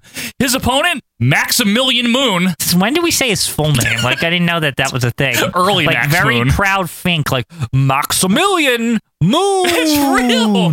Maximilian Moon. A guy with a very slick mullet is very impressed with Max Moon here. Also, Maximilian's music is very strange. It is, isn't it? It's futuristic. Is it, though? No. It's more like, I don't know. It's like Contemporary. tribal or something. I don't know how else to describe it. He's new, right? I think in late 92, he's pretty new. Now, Conan had played him, folks, in case there's always like the big debate. Was it ever Conan? When was it Conan? When was it for Conan? like 3 matches. It was like, yeah. In probably one taping session. I think it was like one taping session. I don't even know if it aired until maybe it might be re-released. I know it was on the unreleased DVD. Is that what it is? Yeah, whatever. so that's what it was. Any other standard TV appearance you see of him, it's Paul Diamond. Yeah, very clearly Paul Diamond. Yeah. Too. There's like a close-up of his face. I'm like, wait, that's Paul Diamond. It's clearly him, It's yes. not even like... It's not even a question. No, it's definitely Paul Because Diamond. the mask, it's not one of those masks that covered all of your face. You can see enough of his eyes that you're like, oh, that's him. Right. Now, in the future, we wear masks, I guess. Is that what it is? But yes, every day, every way. I guess they really called 2020, didn't they? Yeah. Oh! Monkey flip to start here as Earl wishes he was somewhere else too, maybe Red Deal, Alberta. His drop kick and another one which the announcers act like some revolutionary move from the future, a drop kick. And then Vince compares Moon. He literally says it. He's like, he reminds me of Kurt Perfect. Kurt Perfect. There it Quinn. is. It's in the canon there. Canon. Moon sort of reminds me of that great athlete I used to see in the squared circle. What was his name? I forgot his name now. Oh, Perfect. Which is a very bad comparison, by the way. I didn't get it. Like it's like he did a drop kick, and they're like, Mr. Perfect did that too. Like what? Everyone does it. Like literally every wrestler does a drop kick. Generally, right? I've never seen Randy Savage do one. I don't think you can find him do one. I'm pretty sure I've seen him do it. No, where he stood a guy up and did like a standing drop kick to somebody just for shits. I don't think I've ever seen Savage do a drop kick. To like a jobber, I swear. I swear this happened. If you or someone you know has footage of Randy Savage doing a drop kick, I want to see it. But in the meantime, Fox tries to charge here, eats a boot, Moon with a very crappy twisting crossbody that Vince liked. And then Vince goes on about some new edict from Jack Tunney. What is this all about? It's like a running theme through the show, The whole too. show they're talking about this. The new rules. Yeah. The old rules. Let me just clarify. Yeah. Like all this, he keeps saying that too. He does. And basically the whole point is now the referees are allowed to be better or something. What is it? What does it mean? He seems to be implying that the rules were not being like applied or something from the rule book. When? Or they weren't being strict about it or something. When? I don't know. I mean, it was pretty chaotic since the late 91. Well, that got very intense there with snakes and stuff. But right. Maybe that's why Vince is like, okay, fuck this. We need the rules again. Very rules. They should have. It's like Bill Watts came in or something. No fucking jumping off the thing. Yeah. Hey, he's like your parents. No jumping on the bed. Shut up. Anyway, Moon rolls around stupidly before hitting an elbow. They should have called him Max Mooney. Thank you. Sean Mooney's other brother. Corner web clothesline snapmare by Moon. Very futuristic armbar. Dumpy kick in the corner and a rolling fireman's carry. Shit gets the win. Neat. Real neat. Yeah. It's really weird that he was like Kato in September still, and now he's Max Moon. Well, things change. Things change. Anyway, we get a shot of like 4 60-year-old businessmen who look very unimpressed. I don't blame them. I don't either. They're probably like, why are we here? I'd like to ask you now, Quinn. What do you think of Mr. Perfect on commentary? He's very like so. Yeah. He's not like as offensive as like Piper at the beginning, for example. But you think he's okay? He's okay, right? I just think it hurts Mr. Perfect, the character, being on commentary. Like it makes him seem junky or something. That's the only thing I can say about it. I have mixed feelings about him as an announcer. You know what I mean? Yeah. I think he's okay. I don't think he's like good. No. Does that make sense? He's not good. He's okay. He's not bad. He's just like this weird like middle ground, and it's not very great. He's not offensive, though. He's not annoying. No, he's not offensive. So anyway, I just figured I'd ask you because we like to talk about that. Let's go to the event center. This is not the control room green screen. This is like the actual desk. Weird. The small desk. Tiny desk. Yeah, the blue desk. Yeah. And it's Sean Mooney to hype up the October 16th Nassau Coliseum show. Nassau Coliseum, good. Like immediately, it's like, Ric Flair will be defending against the Ultimate Warrior. The Natural Disasters will be taking on Money Incorporated, and we do actually get a promo from that great best tag team ever with Jimmy Hart. Yep. DiBiase talks about bank accounts. IRS talks about taxes. The best tag team to ever exist right here. Yeah, there they are. Because you don't want to have checks out with not enough funds to cover it. Now, DiBiase's got his white suit on because that's like what he wore around late 92. What do you think of that one? The one with like the padding. Yeah. Like it seems like his comfort, like leisure suit. Like, you know what I mean? Like, it's like, I don't feel like getting too formal today, right? You know It's like his pajama suit. You know what I liked is when he wore like the alternate white tights occasionally during this time. Occasionally, It's yeah. great. I don't think he looks as good with the white tights, to be honest with you. No? I don't think he looks as impressive. I love him. Nothing. He good looks more tights. evil with the black tights. Well, they are evil. Yeah. He looks more friendly or something with the white tights. More approachable. Yeah. IRS has a black Halliburton, by the way, which is very rare. He doesn't have the usual stainless steel or spray painted one, whatever it is. One with the brick in it. Yeah, the brick. Well, you never know when you're going to need a brick. Right. Anyway, Money Inc.'s going to regain the belts pretty much. We get a promo from Nails now. God. What? And you know who he's I cannot believe this. What a weird thing. He's facing Bret Hart. Yeah. You know, I thought I could have a good match with Nails, but he was fucking terrible. Don't worry, we'll hear from Bret later for real. Meanwhile, Nails with his voice modulator are like, my best friend, Hitman, or whatever he said. It's not even a good impression because I can't even, I don't have a voice modulator, so I can't do the same thing. My best friends are Hitman. We get a promo now from Bret, who basically is like, you know, normally I'm compassionate towards ex-cons, but fuck Nails. I cannot believe that Bret Hart actually fought Nails. I mean, it's just the Nassau Coliseum. Nobody ever saw it. Is anyway. there a fan cam of this? Yeah. I want to see this. Anyway, Mooney with stupid wry comments as we go back to break. Nails is going to go to prison after fighting Bret again. Shut up. What is he? Stop. Yeah, what is that? See, he's going to want to go to the comforts of prison because fighting Bret Hart's going to be so hard. It's horrible. According to the Hitman, after this battle, Nails will want to return to the safety of prison. Anyway, back to ringside now, where Vince McMahon throws us to a tribute to Gilda Radner. She wrestled?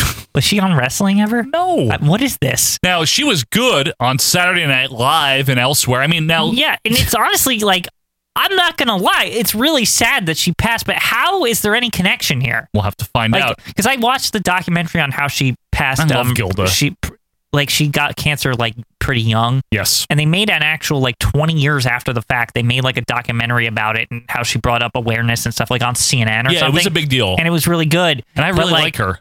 I don't know why Vince and friends are connected to this. To Baba Wawa. But you know what? Leave it to Vince to do a thing 3 years after she passed away. Oh, I thought it had just happened based off what was said here. It was 89. I thought it was recent. 3 years ago. Oh. Anyway, we get a quick interview with Willy Wonka. Yes. Gene Wilder. That was my exact note. Was Willy Wonka says. If you're our age, how do you not call him that when you see him? You know what real. I mean? I know he's in other things. We're not stupid. Yeah. But he's Willy Wonka to me. He talks about, though, and this is serious, I'm not going to make fun of it, how he wanted to raise money using tennis. So they have a celebrity tennis thing. I guess that's Joel Siegel from ABC7. Okay. I saw him and I was like, Geraldo? Who is it? And then I didn't pass the note because I knew I'd seen him in my life a lot too. It's Joel Siegel. It's Joel Siegel from ABC7 in New York, the movie reviewer guy. Now my problem is why on NBC did they have Gene Shalit who had the glasses and the floppy mustache and the hair, and Joel Siegel's their version. Yeah, it's true. Both movie critics look the same. It's very confusing. And as you noted here, ABC7 two weeks in a row on reviews here is the weirdest thing because we had Bill Evans last week and got Joel Siegel this week. How the hell? What's next week? Roz Abrams? I wouldn't even be surprised if she was on wrestling once. Rob Hanrahan or whatever his name was. Let's get all the most vague, what Bill Butel and all the weirdest shit. It's real. Bill Butel, he's good. Anyway, hey, it's Bobby Heenan playing tennis also, yeah. Playing tennis not as a heel, by the way. He's just he's there very casually, very for a second. Yep. So Vince McMahon now, here we go, in his Cosby sweater hosts a silent auction. So there is the connection, right? Yep, that's why we're talking about this. That's all it is. Now again, I have nothing but empathy for Gilda Radner, this whole thing. Gene Wilder, he loved her a real lot. That's all true. So no disrespect intended there. It's almost like Vince, I did this week and I want to help too. Yeah. That's what it came off of. Yeah. It's we're going to put the address of the Gilda's Club here and hope somebody writes in for it. Yeah, if you want to win Polo Cologne or turnbuckle pads at the silent auction. But it all goes to cancer research, which is or whatever, so that's great. Yep, so if you want to donate, you can send a check to Gilda's Club, 310 Riverside Drive, apartment 1710, New York, 10025-4106. And now, can I just say the one last detail on this that I thought was actually kind of charming and made it feel very they really are just trying to help, and it's very from the heart and everything. The fact that the address was an apartment number, it's clearly one of their apartments or something. Riverside Drive, I mean, is a very expensive place. Probably Gene Wilder. It's probably Gene Wilder's apartment or a P.O. box in the apartment complex, Maybe. or something. I like that. That just made it feel very like, oh man, this is cool. Like they're This is really like real. actually like this isn't like them starting like a non-profit or whatever. No. Like, He loved her, didn't Right, he, Gene yeah. Wilder? I mean, he loved it's Gilda. really nice. I know, it is nice. So, Yeah. very nice, as we Like would just say. like send this to my house. We'll like get it. I'll handle it. you Yeah, know? it's like I'm not even kidding. Like it's really It's great. Sweet. To ringside now, where Owen Hart's music is firing up, and you know what, Quinn? It's time for High Energy. This music is so great. How could people not get excited about this? I right? know, it's Like, so good, right? It is good. Somebody call a cab. Relatively new team. They've been around a few months now. This is like, because you know what happened with Owen. Anvil introduced him to the pants. Right. And then Anvil left, but Owen kept the pants, beat Skinner at Right. WrestleMania 8, and then he's like, you know what, I need a partner. And then he introduced Coco to the pants. Right. Pants time. That's what happened. It's the pants real. are a big part of the angle, too. It is. Yeah. Anyway, their opponents are Brian Jewell and Kenny Johnson. The referee, Bill Alfonso. Okay. I know him better than the opponents here. Really? Now, I wish High Energy were good, but they just are not as a team. They have no chemistry. They seem friendly with each other at the very It's least. not that they don't like each other. Yeah. There's no chemistry. I see. You know what I mean? Coco starts and claps it all up. He's looking all fat, by the way. Chubbs. What happened? He was like here like a year ago. He looked fine. Maybe he was eating some Cocoa Pebbles. Beware. Yeah, I don't know. Him and Frankie munching down the candy or something. I don't know. Just hanging out on the couch. Could you imagine like him and Frankie like fattening up together? Frankie, Like- we're gonna eat some McDonald's today. Yeah. Okay. Let's eat Let's every rock. day. I like French fries. Like it's something like that. Lock up with Jewel, headlock by Jewel, off the ropes, arm drag, pieces of you by Jewel, by Coco, followed by another. Owen in now to take over, Irish whip, drop down on the clothesline as Vince again brings up how the referees are going to be better because Sergeant Slaughter has appointed he's the enforcer now. What? He already essentially was the commissioner What is in like this? late '92. I didn't forgotten even know angle. about this. It's not that Is this popular. supposed to carry over into like before his like official becoming commissioner? I don't think so, but I just think that much like Gorilla, there was always this like air of authority around him. Yes, because if you put a suit on Sergeant Slaughter, he just looks like a fat accountant Yes. who like says like, "Hey, follow the rules, there, sir." Yeah, like a principal, Yeah, essentially. he really like he has that look. He has that air about him, All right? you got to do is literally put a suit on him. Yeah. It's literally all you have to do, He's seriously. a dual role. It works perfectly. Yeah. He was literally just wrestling in like August still. Yeah, And now it's amazing. this is how they phased him out of that. Now it's just like, oh, he's just the commissioner / like rule maker or something. And I think it continues until early 93. It's like Right. a little while. But anyway, Kenny Johnson gets in. He gets his ass kicked too. Coco back in, some farting around. Owen again with some European uppercuts. Nice gut wrench by Owen. Owen tags in Coco, who catches Johnson in the heart attack position. But then Owen leaps off the rope with a missile drop kick and gets the pin. Nice finisher there. Yeah, I don't know if the legal man got the pin, though, but I guess Right. it doesn't matter. Nah. Great finisher. Good finisher. I've never seen him do that because they never win. Well, you got to watch Superstars. You have to, right? Yeah. That's where you see the finishers. Perfect says, those are the worst wrestling trunks I've ever seen. As college kids dance and Coco pulls his pants up all the way for fun. They are fun pants. They are fun. I would do it too. If I had to wear the pants like I'd that, fuck around with them. Yo, yeah, I totally I'd pull them up to like my nipples That's or what he whatever. did. Like, yeah, I was like, I would do it. Like proudly. Who cares, right? Yeah. It's like this is stupid. Whatever. Yeah, it's just like whatever. We're in fucking Winnipeg. Yeah, nobody even knows what this is. So it's time for our next match. But first, Quinn, I just need to remind you, so does Vince McMahon, that Superstar 7 is coming, the magazine. What? What is Superstar? I never heard of this. I think that this was their picture magazine where it's like posters, basically. You mean it's like that Spotlight magazine or whatever, where it was just like I'm one wrestler? Spotlight's a profile of wrestlers. Superstar 7 and the subsequent and prior is posters. It's not even articles. Oh, It's like okay. the easiest magazine So to release. it's not much of a magazine as much as like it's a distribution method for posters. Correct. Basically, it's And like a post. If you want a Hacksaw Duggan poster on your Right. wall, you have to get this magazine. That's all it is. Yeah. Oh, good. Look, it's nails. God. His opponent, who looks like Howie Epstein, if you don't know who that is, it's okay. It's Eric Freedom. That's ironic because Nails is an ex-con and he's fighting Freedom. Yeah, Get Vince has an has absolute problems. fucking disdain for this guy, huh? Who would sign on for a match with Nails? A guy by the name of Freedom. That is ridiculous. So you want to be a wrestler, huh?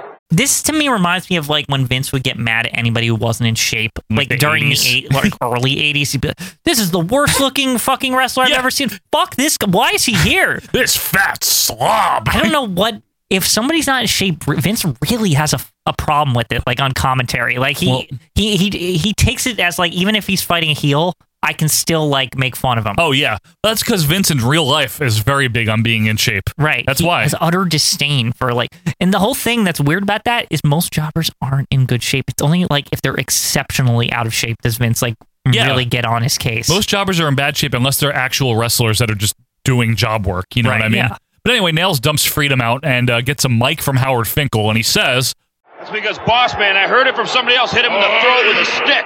Came out here for one reason. And one reason only.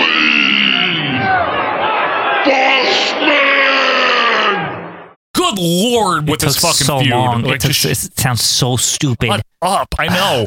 And it's like kind of ruins things too, Quinn, with him knowing that in real life he sounds like the coroner from The Wizard of Oz. He's really bad. God. Don't look behind the curtain. Hi-ya! Like, you know. Remember that one freaking clip of him from like 96 in New England on an indie where he's got his normal voice? Boss Man! Still! Yeah. Like, shut up! His whole life is just revolves around feuding with Big Boss Man. He only knows like 3 things to say, and they're all about Big Boss Man. It's horrible. Anyway, he just keeps talking as we just casually throw to Sean Mooney. I don't want to finish that. So what was the Nails won by talking? Is that what it is? Well, the guy, like, he threw him out of the ring. He left. So count out, I guess. He's like, I don't want to hear this shit. Yeah, it's just, Freedom. It's just assume that they counted it out. And now Mooney's like, ew, don't forget, Nails has to face Bret Hart on Friday. Stop. Like, seriously with him. Promo now from Ric Flair and Mr. Perfect on the Ultimate Warrior. Styling and profiling and in control of the belt, as they say. Very uninspired, yeah, honestly. Like, I'm going to WCW. Woo! Like, seriously, I'm not even kidding. Warrior's promo is actually probably better. He looks stupid though, man. Like the sunglasses, that hair, like the singlet, all of it is bad. It's bad. But he tells Flair, you know what? If you're such a nature boy, go back to nature and find out about surviving. I see what he did there, and I appreciate it. Like that. That was very smart for Ultimate Warrior promo. Like, I've never heard him like put something together like that. You're such a nature boy. Go the fuck back to nature. See what you find and about then surviving. He spins it into Survivor Series. It was brilliant. Also, fuck Razor Ramon. Yeah. And then Warrior names a bunch of colors to make his point, and then he snorts. Promotional consideration is paid for by ICAPRO brand steroids. You know, that product for kids. Why were they pushing this like on a program on like Saturday morning cartoons or whatever? Maybe because their parents would be like, oh, I want to have muscles. Or does their kid want to like get into exercise and shit? And right. ICAPRO. Right. They'll take ICAPRO because, you know, Bret Hart does when he wears those gloves or whatever. So that's why. You know, when I go to the gym, I have ICAPRO. It's fucking terrible. Yeah. I hate this stuff. I never use it. It tastes like shit, but you know what? It has a lot of fucking calories, so it helps me after I burn a bunch of shit. Something like that. We've also got G.I. Joe figures and stuff like that. Cobra is back. G.I. Joes are going to fuck them up. Just buy it. Like, seriously. Just.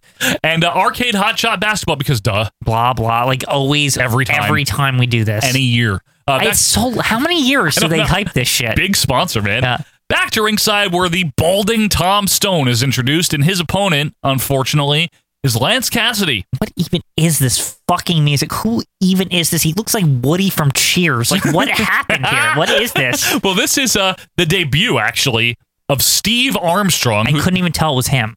Like, because it was like, like with the piano or what. What is it? I don't know. Why is he there? It's like a riverboat or something. It was very strange. But you know what's funny? No one cares, including Vince and Perfect. Like, they barely care. Like, and here he is. We've heard of him or something. Lance Cassidy. We'll just let him wrestle. Let's talk about Ric Flair or something. Like, I'm not kidding. That's what happens. And hook up from, I guess, South Block A, I don't know where. Great state of Texas. With the likes of Nails. Nails and Boss Man joining us on prime time this Monday night. Lance Cassidy making his debut in the World Wrestling Federation. So they wrestle for a while. Joey Morella is the official here. Vince again reminds us about how the referees have to be better. Dropkick by Cassidy, and even Perfect is making fun of his horrible hair. It's poor. Absolutely uninspiring crap going on in the ring. What a debut. This stinks ass. And why is Lance having trouble with this accountant over here? Like, way to make him look good. Like, Maximilian didn't have trouble. No, not at all. Yeah. In all seriousness, this is a real question, okay? I know Armstrong brothers, blah, blah, blah, but like, why would Vince sign him is what I mean. Like, to do what? I'm not trying to be mean. I'm just asking. I just don't like when they sign people just so they could, like, clearly they're just like, well, WCW can't use them. Like, that's, to me, what... But Steve Armstrong, the commodity? No, I think because WCW, he was, like, a big part of their syndicated programming, the Armstrong. They're, like, on every fucking episode. I guarantee this was just like, oh, they're going to have problems filling those matches now. You like, it's like, just like, it's like piddly bullshit like that. But he's, like, the third best Armstrong. Maybe fourth. I know, but when you Brian, you take anybody off of a team, it makes it harder to fill the gaps. That's all I'm saying. It's about Armstrong? It's about obstructing them. It's not about like we're gonna do anything with them. Steve Armstrong. Somebody's got to fill those random jobber matches on WCW Pro. It's like the Yankees signing Ozzie Canseco just to make sure. Yeah, we can't have Oakland get their hands on him. But when the Yankees are doing those games, right, where that don't fucking matter at the end of the season, but then they gotta like put Derek Jeter into them. You know, like you know what I mean? It's like because we don't like nobody can take a break now. Yeah, it's like when they randomly got Pudge. Remember that? And that was just simply so like Jorge Posada could like take a day off every week. Dump. Yeah, I'm not kidding. Like it matters day to day. That's why when you get the lower guys, it actually like hurts. Okay. It hurts them because then they have to fill it with actual talent and waste them. So you're saying this is basically just like a facade of a push? Right. But really, they just have them so no one else They can? have them to hurt WCW so that fucking like Brian Pillman has to have an extra match or something on WCW Pro. It's amazing. It's real. Now, anyway, Stone here gets all bold, goes upstairs to the top rope, but he gets thrown off extremely poorly. Vince is all like, Tom Stone has never heard of Ike Pro. Shut up, Vince. Like, it's like, he's fat, you see? Look how out of shape he is. Like, he's doing it now. And it's not even like weight loss. No, he's just like... Ike Pro, I mean, I don't think it's like for losing It's for weight. working out. It's for gaining muscle. It's not for losing weight. In fact, if you probably took it without working out, you'd get fat. You get diarrhea. Yeah. Cassidy with some very crummy punches in the corner and dumpy kicks. How long is this? Like, can we finish this? Like, literally, I think he's actually filling time. Like, not even seriously, joking. There's a lot of that on this show. Yeah. Corner whip now, backdrop, and he heads up to land a very jerky crossbody. Cassidy does for the win. Terrible music plays again. Sounds like he should be on a riverboat. Like I said, it's all bad. It stinks. Very poor. Yeah. We now throw to Mean Gene, where Sergeant Slaughter is in the aisle observing the referees, and he has his suit on. More hair, same chin. And he promises law and order here in the WWF, but honestly, has it really been particularly out of control or something lately? SummerSlam, remember Ric Flair with that bullshit? Where he wouldn't stop standing around outside. Still, I mean, maybe that's what upset them. Maybe start by getting the guy in an orange jumpsuit out of the company if we're going to talk about law and order. I'm just saying. Fuck, worried about like Bill Alfonso. Maybe that's what Slaughter was brought in and like assist the big boss man in getting rid of him. Aggravating. Anyway, Vince now throws us some credentials for the former WWF World Champion Bob Backlund. You know, he was champion for nearly 6 years. Yeah, he went to college. Just make sure you say that.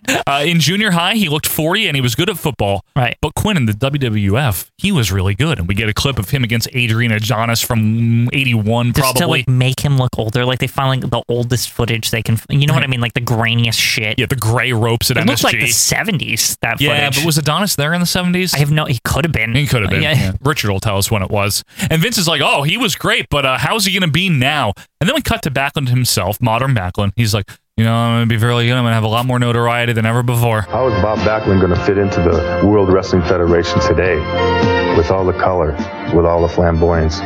Got bad hair, and now he's the owner of a fireplace or something. Like, that's the most developments I've seen so far. He does have a nice fireplace in his house. It is a nice. It it's is actually nice. like a decent mantle back It's there. true. Yeah. Now, I got to say, Quinn, honestly, after watching like 18 months of him as champion, and this is the tail end that you and I watch, yeah, I like this even more because what they're doing is they're like, he was around, yeah. He was boring. But if you're a kid that got in during the Hogan era, this seems like 30 years ago. Yeah, it seems like way too long, even though it isn't. It's like 9. Yeah. You know, since he left, But it right? looks so old on here. Right. It looks so old, and it's a whole different thing. Like, it's pre-Hogan, and now Hogan's, like, not even here. Honestly, like, this probably contributed to me thinking 40 was old back then. Right. Just because the way they say, like, he's 45 or whatever. Yeah, whatever he was. And they show the footage, and it looks like the fucking Stone Age or Right. something. So I actually appreciate it more after seeing Backlund's run and knowing what he really did. It's good. Down to ringside now where Kevin Kruger is introduced. Fink then turns the mic over to Dr. Harvey Whippleman. And then Harvey upsets Fink as usual. Longest running build ever. I love it. Remember, it's all building up to that like tuxedo match in like 96 or something. 95. It's amazing though, because it started when Whippleman came in like 91. It's real. It's real. It's like a 4-year build. It's so good. All to a tuxedo match, which it's kind of appropriate too for these two guys. Wasn't that the Raw with William Shatner? I think it's the same era. It's possible. It might be. Anyway, Harvey brings out Kamala with kimchi. Oh, good. Once Kamala's in the ring, Undertaker appears on the video wall to say rest in peace. Now, it's weird because we watched this last week where Kamala was nothing, and now here, I forgot that he wasn't not anything at this point. Like, I thought, oh, Kamala's a piece of shit at this point in time, but no, he's like a main heel. Big Undertaker feud, yeah. Yeah. Big feud. It's crazy. It is. Of course, Kamala gets freaked out by the Undertaker. Right. And then the jobber attacks from behind, which is funny. Kamala no-sells all of it, lands a chop. As he should. Yeah, as he should. Yeah. Bunch of chops, choking by the big guy here, body slam on the ropes, stomp, splash off the ropes. But as Kamala is getting the pin, like mid-pin, Paul Bearer, like, assly comes out with a casket. Like, what a dick. Yeah, why is he interrupting him? What did Kamala do? Nothing. Yeah. All they did was have a match at SummerSlam. Yeah. And Undertaker won, so it's not even like he needs to keep picking on Kamala. God, leave the poor guy alone. Yeah. So, of course, he freaks out in a preview of an angle they would do a little better next year with Yoko, remember? It's the same angle. Yeah, that's true. The afraid of caskets angle. That's like all they have. Oh, you're fat, you're afraid of caskets. Why are caskets so scary? I don't know. It's like what's in the casket that's scary, not the casket itself. It's not like he opened it up and there was like a dead person in there. There's no one in it. We don't even know what's in it. Yeah. Oh, yeah, it could have pizza in there. Anyway, it could. Maul immediately gets happy. Oh, I'm delivering your double meat, double cheese Kamala pizza. goes from scared to very happy. Oh, thanks, Paul. Yeah. Anyway, the Ugandan giant flees through the crowd as Paul Bearer proudly wheels the casket back down the aisle. It's kind of funny. The whole thing is. Kamala's funny. He tries. Yeah, he's really goofy in this. He's good. Yeah. Anyway, we go to commercial now where we get a quick promo for the Survivor Series with very feisty electric guitar. Can we not hype that show? Like seriously, we don't even know what the matches are. Yeah, all they've said is the main event. They've said that's nothing not else. even going to happen. It's true. It's true. They didn't even mention this part about Bret Hart and Shawn and all this. No, nothing. Yeah. They haven't said anything yet. Anyway, back to the ring. Bill Jordan is introduced. He looks like luscious Johnny Z. He looks like fucking shit. It's like, wow. Who is this guy? Yeah, this guy is a fat piece of crap. Not like fat all over. Dough. Just dough. Just his stomach that's like hanging off his trunks. It's real bad. I was surprised to hear his opponent's music kick in. It's Bret Hart who gets a great pop. He's very over, I will admit. And it is funny, you're right. It's like this guy seems well beneath Bret Hart. Like it's like this is not what Bret Hart should be doing right now. I was so surprised. So he does his usual sunglasses routine with a youngster. Very nice. Very nice. Side highlight by Bret, push up by Jordan, off the ropes, hip toss by Bret. Clothesline sends Jordan out of the ring, back in, inverted atomic corner whip. Bret teases the sharpshooter, but lands a boot to Western Canada. Side Russian leg sweep. Russian, not Canadian. Yes, you're right. Yeah. Diving elbow as Bret gives kind of a side out of the crowd. He's like, yeah, I know, this guy sucks. He does. It's funny. Bret continues to just dick around to kill time, like literally, before getting the sharpshooter for the win. That match literally was there to just fill out the taping. Like that it's all it was there for. It's like, Bret, can you come out for like 5 minutes and like we have 5 minutes left on this shit. Yeah, I thought I could go out there, kill a couple minutes. Vince asked me to do that. I thought that was fine. Then he told me they're gonna put the belt on me in a couple of days. I was really excited about that. My dad's from Saskatoon. Anyway, to the event center where Mooney hypes up Crush versus the Mountie, and Mountie with the pro, he's like, aloha, Crush! I can't even believe Mountie makes this work. He's almost gone too. It's crazy. He's just about gone. But until he becomes the Mounties. Well, he had to go find a partner, obviously, and he found one. They go up to the Great White North and go find one. But he talks about luau's and pigs, get it, because Crush Hawaiian. Yep. And then he's like, look at my shock stick. And he ends it with, I always get my pig. This is all real. We're not making that up. No, Mountie put more work in his Nassau Coliseum promo than anyone. People. Yeah. It's amazing. Well, guess what? I got something right here that's gonna cook my own luau pig. You hear me? I always get my pig. Here's the tag champions, Earthquake and Typhoon, to talk shit about Money Inc. They look weird with the tag belts. I've always thought that, Earthquake and Typhoon. You ever think maybe it's because they're so big and the belts are tiny on them? Yes, and they can't wear them. They can't wear them. Literally can't wear them. So they always hold them, and they're the kinder, gentler natural disasters. Yeah, they're too teddy bear. I don't like it. I do like them, but they're a little too friendly, right? I never liked this whole run as tag team champions. Me neither, but Earthquake says the stakes are high. Yeah, so he's going to eat them. It's real. Mooney now recaps the card again as we get more promotional consideration. That means the show is ending. Yep. It's Electronic Talking Battleship. How long did they hype this for? And this and Hot Shot Basketball, man. For 6 years. Same company probably made it? Yeah. Milton Bradley? I think. Maybe? Yeah. WWF Figures. Macho version. Yeah, the short one. Yeah. Ooh, yeah. We get WF Figures or whatever. And Lord Alfred for Super High Impact Football. Now, he says smash it. I don't even remember this game. I don't remember it either. He's like, it was a smash hit in the arcades, and now you can get it on Super Nintendo. And Genesis. Right. Don't remember it at all. Back to ringside where Vince hypes up next week. We're going to have Shawn Michaels. We're going to have the Big Boss Man. But most importantly, we're going to have Money Inc. Yes. I know. Oh, also the IC champion British Bulldog and an interview with Ric Flair and Razor Ramon. But now, Kamala's scared behind the door while Harvey Whippleman and Kimchi yell at us. As we get the WWF USA Grade A beef thing. And what was this? What was that stamp they were doing back then? I don't know what that signifies. Goofy. It was just branding, right? I don't know. Okay. What? Is this really what they're doing? Because I've always thought this about this. You know how it says natural Grade A beef? Oh, steroid free. Yes. I'm wondering if that's what they meant by that. Maybe. If it's like a joke, but it's also not. Whether it's that or just a weird catchphrase, it's bad. Yeah. Either way, it's stupid. Yeah. And that's the end of the show. I will say this.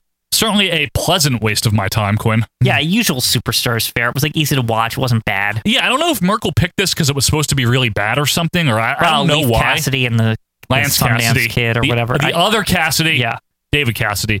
But no, it was bad, but it wasn't bad. I don't know how else to say it. It was ho-hum, as they say in the industry. It was both. Yeah, it was both ho and hum. The thing is, Quinn, when I watch Superstars, I'm not stupid. I don't expect it to have good wrestling. It never does. If you're expecting to turn on, I can't wait to have good wrestling I will matches. say this, though. There was a lot of weird shit on this. It was was weird. There was a lot of weird stuff. Like Brett against some fat guy. And Brett against a jobber was just odd for some reason. I think the jobber didn't fit Bret Hart. Yeah, it wasn't a good enough jobber. Also, Ric Flair, kind of transitioning out of being WF champion, almost it's too on the nose. You can just tell he's just I don't want to fucking. He barely tried in that promo. Fuck this belt and all this shit. I'm out of here. The weirdest part was probably Lance Cassidy, though. Yeah, Lance Cassidy, 100%. But it was okay. It didn't offend me because, again, I don't turn on Superstars expecting to see classic matches. It was interesting. Yeah, it was fine. It was fine. Also, that Sergeant Slaughter shit was weird, though. They're really harping on that one, weren't they? I never even knew that was a thing. Oh, yeah, I didn't know he was, commissioner or whatever back then. He was Jack Tunney's special, enforcer or something. I had no idea totally about that. Real. That went right over my head. I didn't even know about it. But, folks, we hope this show didn't go over your head as we have romped you through yet again another week in the world of retro wrestling. Be sure to follow us on Twitter if you don't yet, at OVP Podcast. Email us, ovppodcast@gmail.com. Tell you what, join the group if you want to talk to other retro wrestling fanatics and be a part of all the voting and things that we do. And if you want to support the show, we really would appreciate it. Patreon.com/OVP Podcast, or just leave us a review on iTunes. That's good too. You can do that as well. But until next week, until next time, I'm Joe Murata. That's Michael Quinn, and we are out of here. See ya.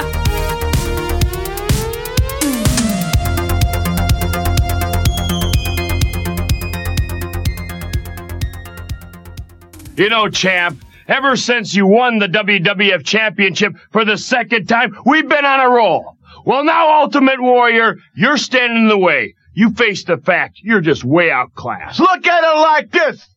Big man, this is Mr. Perfect. I'm the nature boy. We're in control. We're kiss stealing, we're wheeling dealing. We're styling, we're profiling. But most of all, Ultimate Warrior, we're in control of this. The championship that means the world. The Ultimate Maniacs. The Ultimate Warrior. Come on, boys. You're looking at the big time. Woo! It never, Nature Boy Ric Flair, had to be written. A pair of crosses sunglasses that the Ultimate Warrior walked the line between lunacy and being a maniac. But if you are Ric Flair, close to being anything of a nature boy, then go back to the woods, go back to nature and find out all about surviving. For at Survivor Series, the Macho Man, Randy Savage, and the Ultimate Warrior are going to destroy you and company Razor Ramon. But for the World Wrestling Federation title, championship belt, WWF Gold.